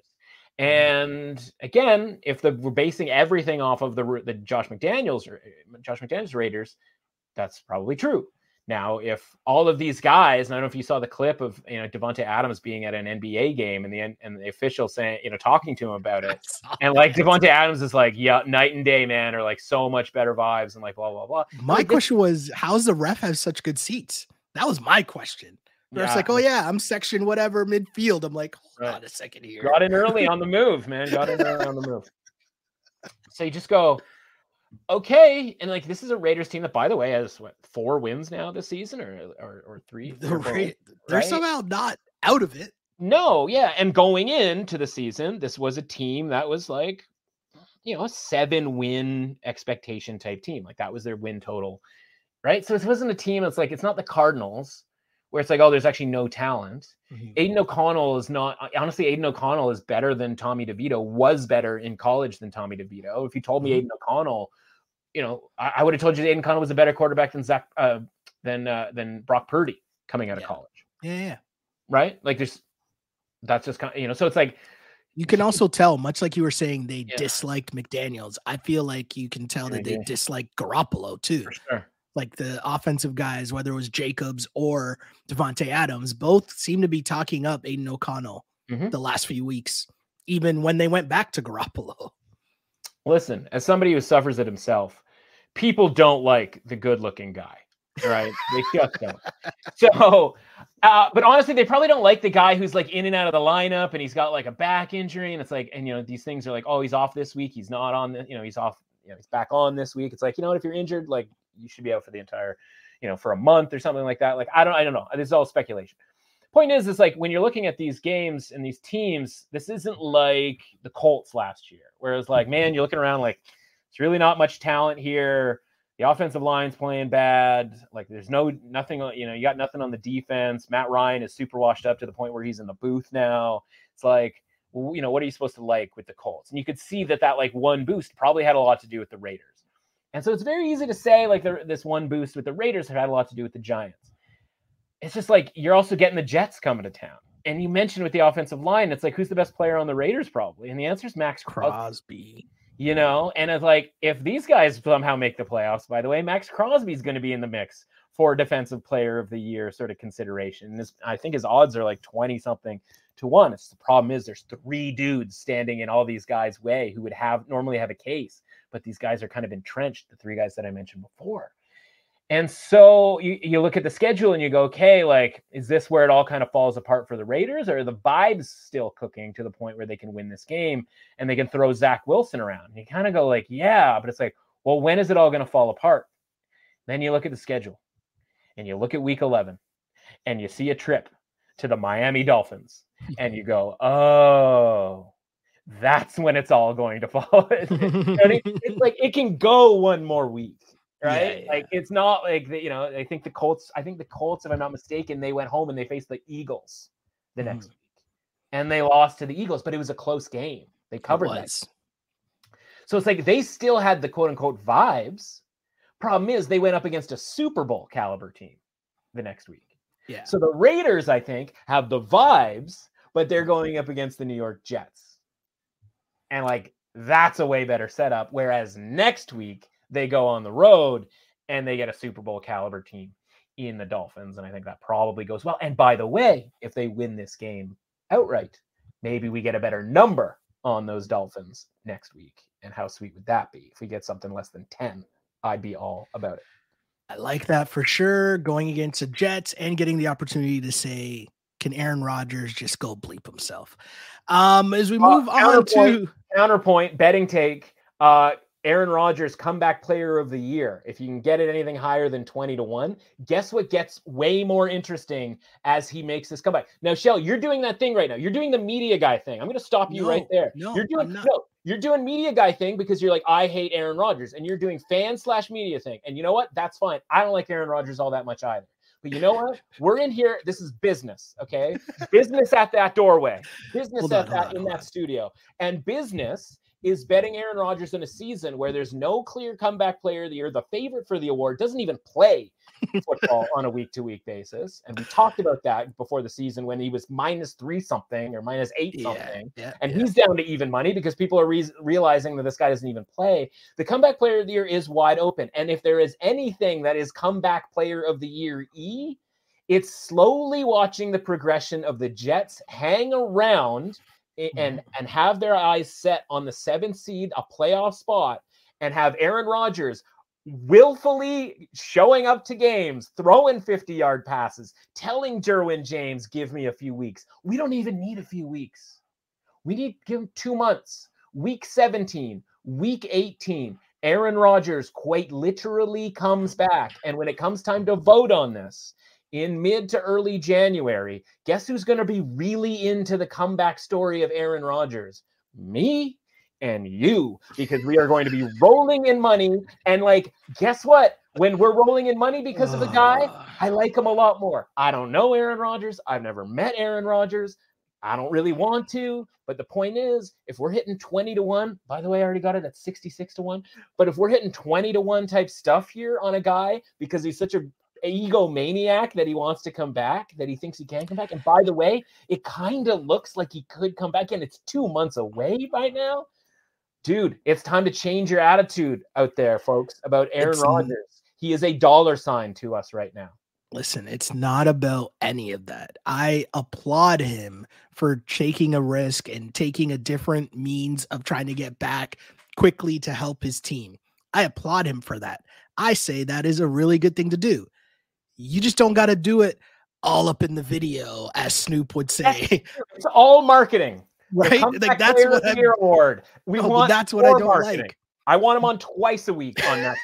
No, I want cameras following him around. I want the. Sorry, go ahead. I'm removing the storyline aspect from listen. Obviously, it's going to be crazy. Him returning way early and him hustling back to get back for his team and try to give them a playoff push when you thought he was going to be out for the year. That is a great story. The shot and what I don't like is that he is all up in the video every single week. You're practicing every week. Cool. You know when you don't need to be throwing balls before the game when all the cameras are out there filming. We need to be diddying this. And you're just throwing a football. There's a long distance between you throwing a pass and you playing quarterback in an NFL game. That is a long ways away. Now, could it be 2 months away? Could it be 2 months away? Okay, cool. You can talk me into that. But do that on the sidelines. Do that in practice. No. Do that not before the game.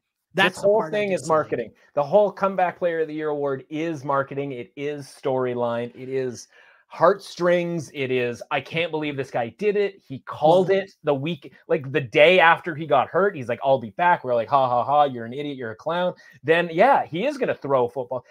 I don't what does it hurt? It doesn't hurt us. All I'm saying is it doesn't tell me anything.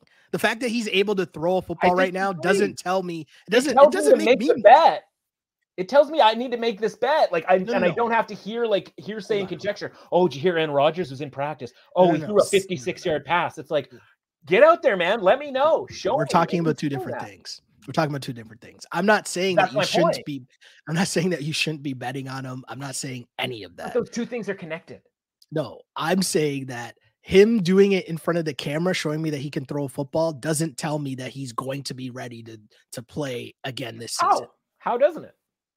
Because he could be doing that and not on camera. There could just be a report that, hey, Aaron Rodgers is throwing a football, and they show it to me on Thursday in practice. And I would be like, oh, okay, cool. He's doing all right. But the fact that he feels the need to come out before the game, yes, it's very much the only thing worse was Russell Wilson doing the fake huddles before the cameras and showing us that he can like call a huddle by himself in front of all the cameras. But there was, unfortunately for us, there was nothing we could bet on at astronomical odds to take advantage of Russell Wilson's marketing ridiculousness. By the way, Russell Wilson's an interest. We'll talk about Russell Wilson in a second here because we still have another game to go.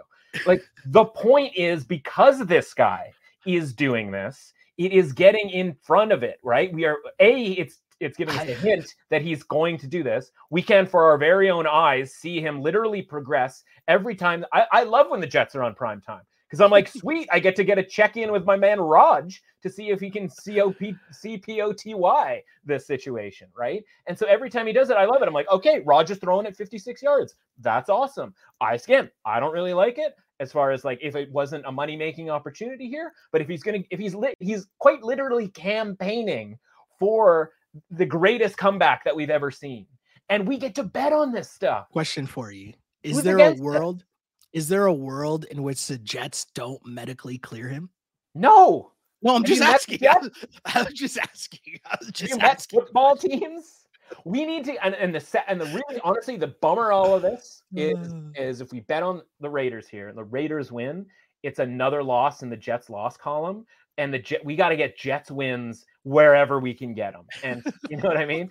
And so, like, honestly, if like the downside here, because of how much money I have on Aaron Rodgers doing comeback player of the year and the odds that I do, if the downside is here with this +1.5, I mean, God, imagine if they landed exactly on 1. No, if the Jets win this game and I lose this bet this week, it just means we are that much closer to motivated Rodgers coming back here beyond just his ego. So like, yeah, man, how often do we get to see somebody's ego and literally get to bet on that person being a maniac? No, I get never. I'm just saying there's also a more likely scenario that Aaron Rodgers continues to do this charade for us. And then it's like either, well, it's not my fault I couldn't come back. The team just wasn't good enough down the stretch, or they won't medically clear me. But I'm just saying, like, there's just some like world in which he's a superhuman.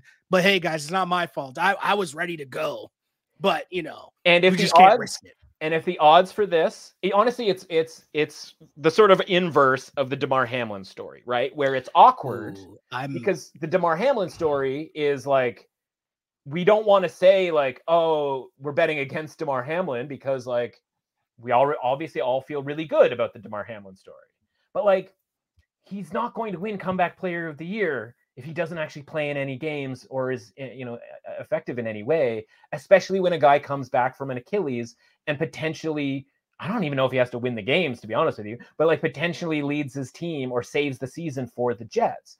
And the point is like, Damar Hamlin's even money. Never. If it was Aaron Rodgers at even money, never. So this isn't a situation where like, oh man, got to bet so much money on Aaron Rodgers. And then when he screws me at the end by bailing out, like I lost all this money. It's all top end stuff. So it's all just throw $5 on a guy at 50-1. And if he cashes, it's $250. And if he doesn't, okay, don't. You know, you're like, oh, that sucks. That's too bad. But you know what? I tell you right now, Shell, if you get off this podcast right now and you go to your favorite sports book and you place a little wager on Aaron Rodgers for comeback player of the year, you give it a couple of days and we'll see how your attitude changes about like being into the Aaron Rodgers thing. And you're saying it right now because you're like, oh, I'm not going to do it because I'm stubborn and I'm more stubborn than Arthur Smith.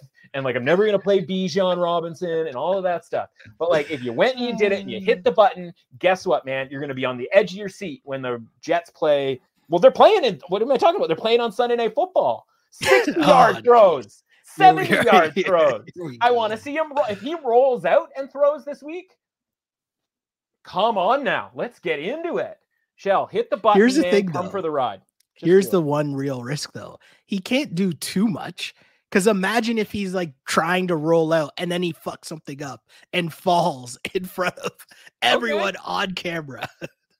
That would be amazing. I mean, at least we'll know, right? At that point, at least we'll know what's No, but I up. mean, he can't risk too much, is what I'm saying, right? No, like, but he's that's a serious injury. Like, he can't risk and try to do like way too much in front of the cameras, is what I'm saying. this is a guy. Let's say he gets back on the field, and it's 4 months, almost to the day, and it's week 17, which I believe is like December. I think it's literally New Year's Eve is week 17, so there'll be 2 games left in the season. So he comes back New Year's Eve. They played on, what was it, September 11th, right? So it's almost, whatever that is, 3 3/4 months. Let's say he shreds the absolute bleep out of that Achilles coming back. Mhm. He's got 8 more months to redo the rehab. Yeah. Like, who cares? Like, he's 40 years old, by the way. This isn't like, oh man, he's going to ruin this like promising career. No. Like, this is it, dude. This is the swan song. I'm looking up the odds right now at a very popular book. I'm clicking on the thing, 25-1 at a very popular book that I know you have access to. You make a good living. Throw $50 on that and tell me you have flipped and are super. Don't shake your head. Put $20 on it and tell me that your entire attitude doesn't shift by Sunday night. And you're sitting there going like, hope Raj, like, when does he roll stuff out? Let's, see him backpedal a little bit harder. Let's, all I'm going to say is that Aaron Rodgers can go bleep himself. Fair. And I will also say that I am not big time enough. I'm not Bomani Jones, so I'm not able to give my actual thoughts on Damar Hamlin, but I will just say, go listen to what Bomani Jones had to say about this Damar Hamlin situation and about how weird it is watching that as well. So all of the above in terms of these primetime games and what's happening and comeback player of the year, I'm grossed out by a lot of it. We'll just say that. Gets a lot less gross when all of a sudden you've got 4 figures riding on a potential return of the biggest egomaniac maybe in the history of the sport. Listen, I've said it before on this pod. I've quoted Kevin O'Leary before, right? My money has no emotions, right? That's what the line should be. And I get it. And I understand it. I'm not talking you out of it. I'm not talking you out of it. I'm already in it. There's no out of it. I'm the one talking you in it. I'm telling you to come on in and get in the pool. I want people to message us and tell us that they've actually done this bet too. Yes. Let's wrap this up. If you've made it almost 2 hours in this podcast, please message us, DM one of us, DM the clutch points people. Like, let's, I want people showing tickets, and I want tickets Christmas Eve when Raj is on the field with 3 weeks to go because the Jets are 6 and what would they have to be? 6 and 8. 6 and 8 are they playing? You know what I mean? Is he coming back at 6 and 8 with 3 games to go? Ooh, come on, Shell, get in the pool, buddy. Water's warm. 25-1. We'll call that the cutoff price. So he just has to come back, play 1 game, and he wins. Well, so that's the thing. Like, he doesn't have to play well. He doesn't have to lead them to the playoffs. He just has to the football handicapping element comes in, because if you watch any of these games, isn't the only thing missing salient quarterback play from the Jets? You know what I mean? Isn't that kind of it? He gets hurt on the first play. He gets it's exactly even money, and you had to put up a legitimate stake. Then we'd be like, no, we're not doing that. I understand. 25-1. I just told you, $20. You got it lying around. There's probably some in those shoes back there. It was probably just a 20. And I was gonna reach on my desk right now, and I'm not gonna do that because that would have been a very ignorant move to do on the pod. I don't know where we're at right now. Broncos at Bills, Monday Night Football. There's one last game here. The Bills really laying 7.5 points seems like a lot. Broncos coming off a bye. If we are to see the Broncos play well or better than they have been, you would think that it would come now, coming off the bye week against a Buffalo team that's not really clicking on all cylinders, we'll say. So for that reason, give me the Broncos. I will take the points here. I'm not entirely sure you're going to need the points in this game. I got to tell you, and listen, you said are they going to? This is a time for them to play better. Play better than beating the Chiefs, pretty decently handily. Pretty good, right? And they They beat the week before that. Oh, the Packers. They beat the Packers the week before that. They can be confident. Speaking of comeback player of the year, as we all, we're going to allude to, like, if there was a Geno Smith, and this is super ironic and like signs that we're living in a simulation. If there was a Geno Smith type award nominee, isn't it Russell Wilson? Look at his stats, man. Like, they're sneaky good. I think it's like 16-5, like TD INT ratio. Yeah. And if the whole thing, like, everybody does the thing, right, where it's like, oh man, Sean Payton, Broncos going to turn it around. Sean Payton's going to get it done. And then, like, when the first 5 or 6 games don't go great, because Russell Wilson is playing only okay, which honestly was so much better than last year. And the defense is terrible, but nobody bothers to check the depth chart to notice that, like, Justin Simmons isn't playing and, like, the middle linebacker is out and the defensive line is ravaged and all of that stuff. And then the Broncos, start the season like 2-5 or whatever it was that they started the year. And everybody just like goes, oh, so like the coaching change is supposed to be an immediate result type change. Like, this isn't the Antonio Pierce boost, right? This is like, it's going to take a minute, or it's supposed to take a minute. It'd be pretty wild if all of a sudden Russell Wilson was awesome again and the defense was really good. And like Sean Payton, off of a year of not coaching, like, he just got everybody to buy in and they had everything sort of lined up, and like, considering how difficult it is to get that kind of thing lined up. So like, why wouldn't a couple of weeks where they're 3 wins this season? Why wouldn't it take a couple of weeks? And by the way, there's a 1-point loss to the Raiders there. There's a 2-point loss to the Commanders. This could be a 5-win team right now. They've got to win over the Chiefs. I mean, yeah, the Dolphins thing, that was ugly, but like, again, like, that's a 1-game circumstance where things kind of got off the rails. Look at the schedule coming up, man. At Buffalo, which, okay, like, obviously they're a pretty significant underdog, but like, I don't need to do my Buffalo Bills speech again. We have been bashing the bleep out of fading the Buffalo Bills for the last 5 weeks, right? We already been down the thing, right? The injuries, all that sort of thing, the Bills being overrated, et cetera, et cetera. The Bills are probably appropriately rated right now, though, again, like, they have to cover a game for us to officially anoint them as, like, not back, but like, we've found the sort of floor with them. We are down into the mid 60s, the mid to low 60s with the Bills from a rating perspective. We don't need to go back over that as much as I already did. This is about the Broncos potentially being a better than average football team going forward. Mm-hmm. And they are being rated in that 42 club, or at least sort of around that 42 club, which is below average. There's enough here that this might be a better than average team who, again, faces the Bills this week, then gets the Vikings at home. And as much as we like the Vikings this week, don't necessarily love them in Denver 2 weeks from now. Then they get the Browns at home. Who knows what version of the Browns we might get. Then they get the Texans. Then they get the Chargers. You're telling me they couldn't win those 2 games? And then it finishes off. There's a trip to Detroit, which will be tough, obviously. But then it's Patriots, Chargers again, and Raiders. Yeah. Of all those games, like, what's the one that they're definitely losing? Like the Lions? Mm-hmm. This might be, and I'm not going to say it's the start because they had their bye week and that's something. And they obviously beat the Chiefs and that's something. And they have a 2-game win streak and that's something. What if the Broncos are, to quote a famous NFL phrase, who we thought they are, or they thought they would be, or that, who they thought they might be? It just took them 6 or 7 weeks. Mm-hmm. We're getting them plus 7.5 and plus 250, something along those lines, on a money line against a Bills team that at this point, I don't trust to beat an average-ish to maybe above average type team. Home, road, wherever you want to play it. So yes, this is absolutely Broncos plus 7.5. There was even some 8s available earlier this week, but 7.5 is good. And if you don't think that they're going to be the conclusion of the round robin underdog money line parlay this week, you are sadly mistaken.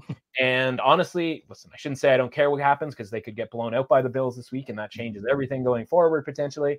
But I think this is this team is a little, speaking of Broncos, this is a team we're going to be riding here for the next few weeks because they got some pretty nice matchups and they're not being rated like a team that might actually sneak in to the playoffs and might be one of these teams that the Jets are going to have to beat out for that final playoff spot in the AFC. Yeah, craziness indeed. And of course, anytime you're telling me you got a decent chance of winning and I can get 7.5 points, I'm going to gladly take all of those points. But in the meantime, between time, all of these games kicking off this weekend, where can the good people find you to find the information that they so crave? Yeah, man, celebrating and commiserating over at Emrus Authentic on Twitter. And of course, the app is The Score. Right at the top, you'll see literally the word top. Just to the left of that, there's a little tab that says betting. And that's where we hang out, man. We got obviously NBA cooking there with my guy Sam Ostry. We got the NHL going with Todd Cordell and myself.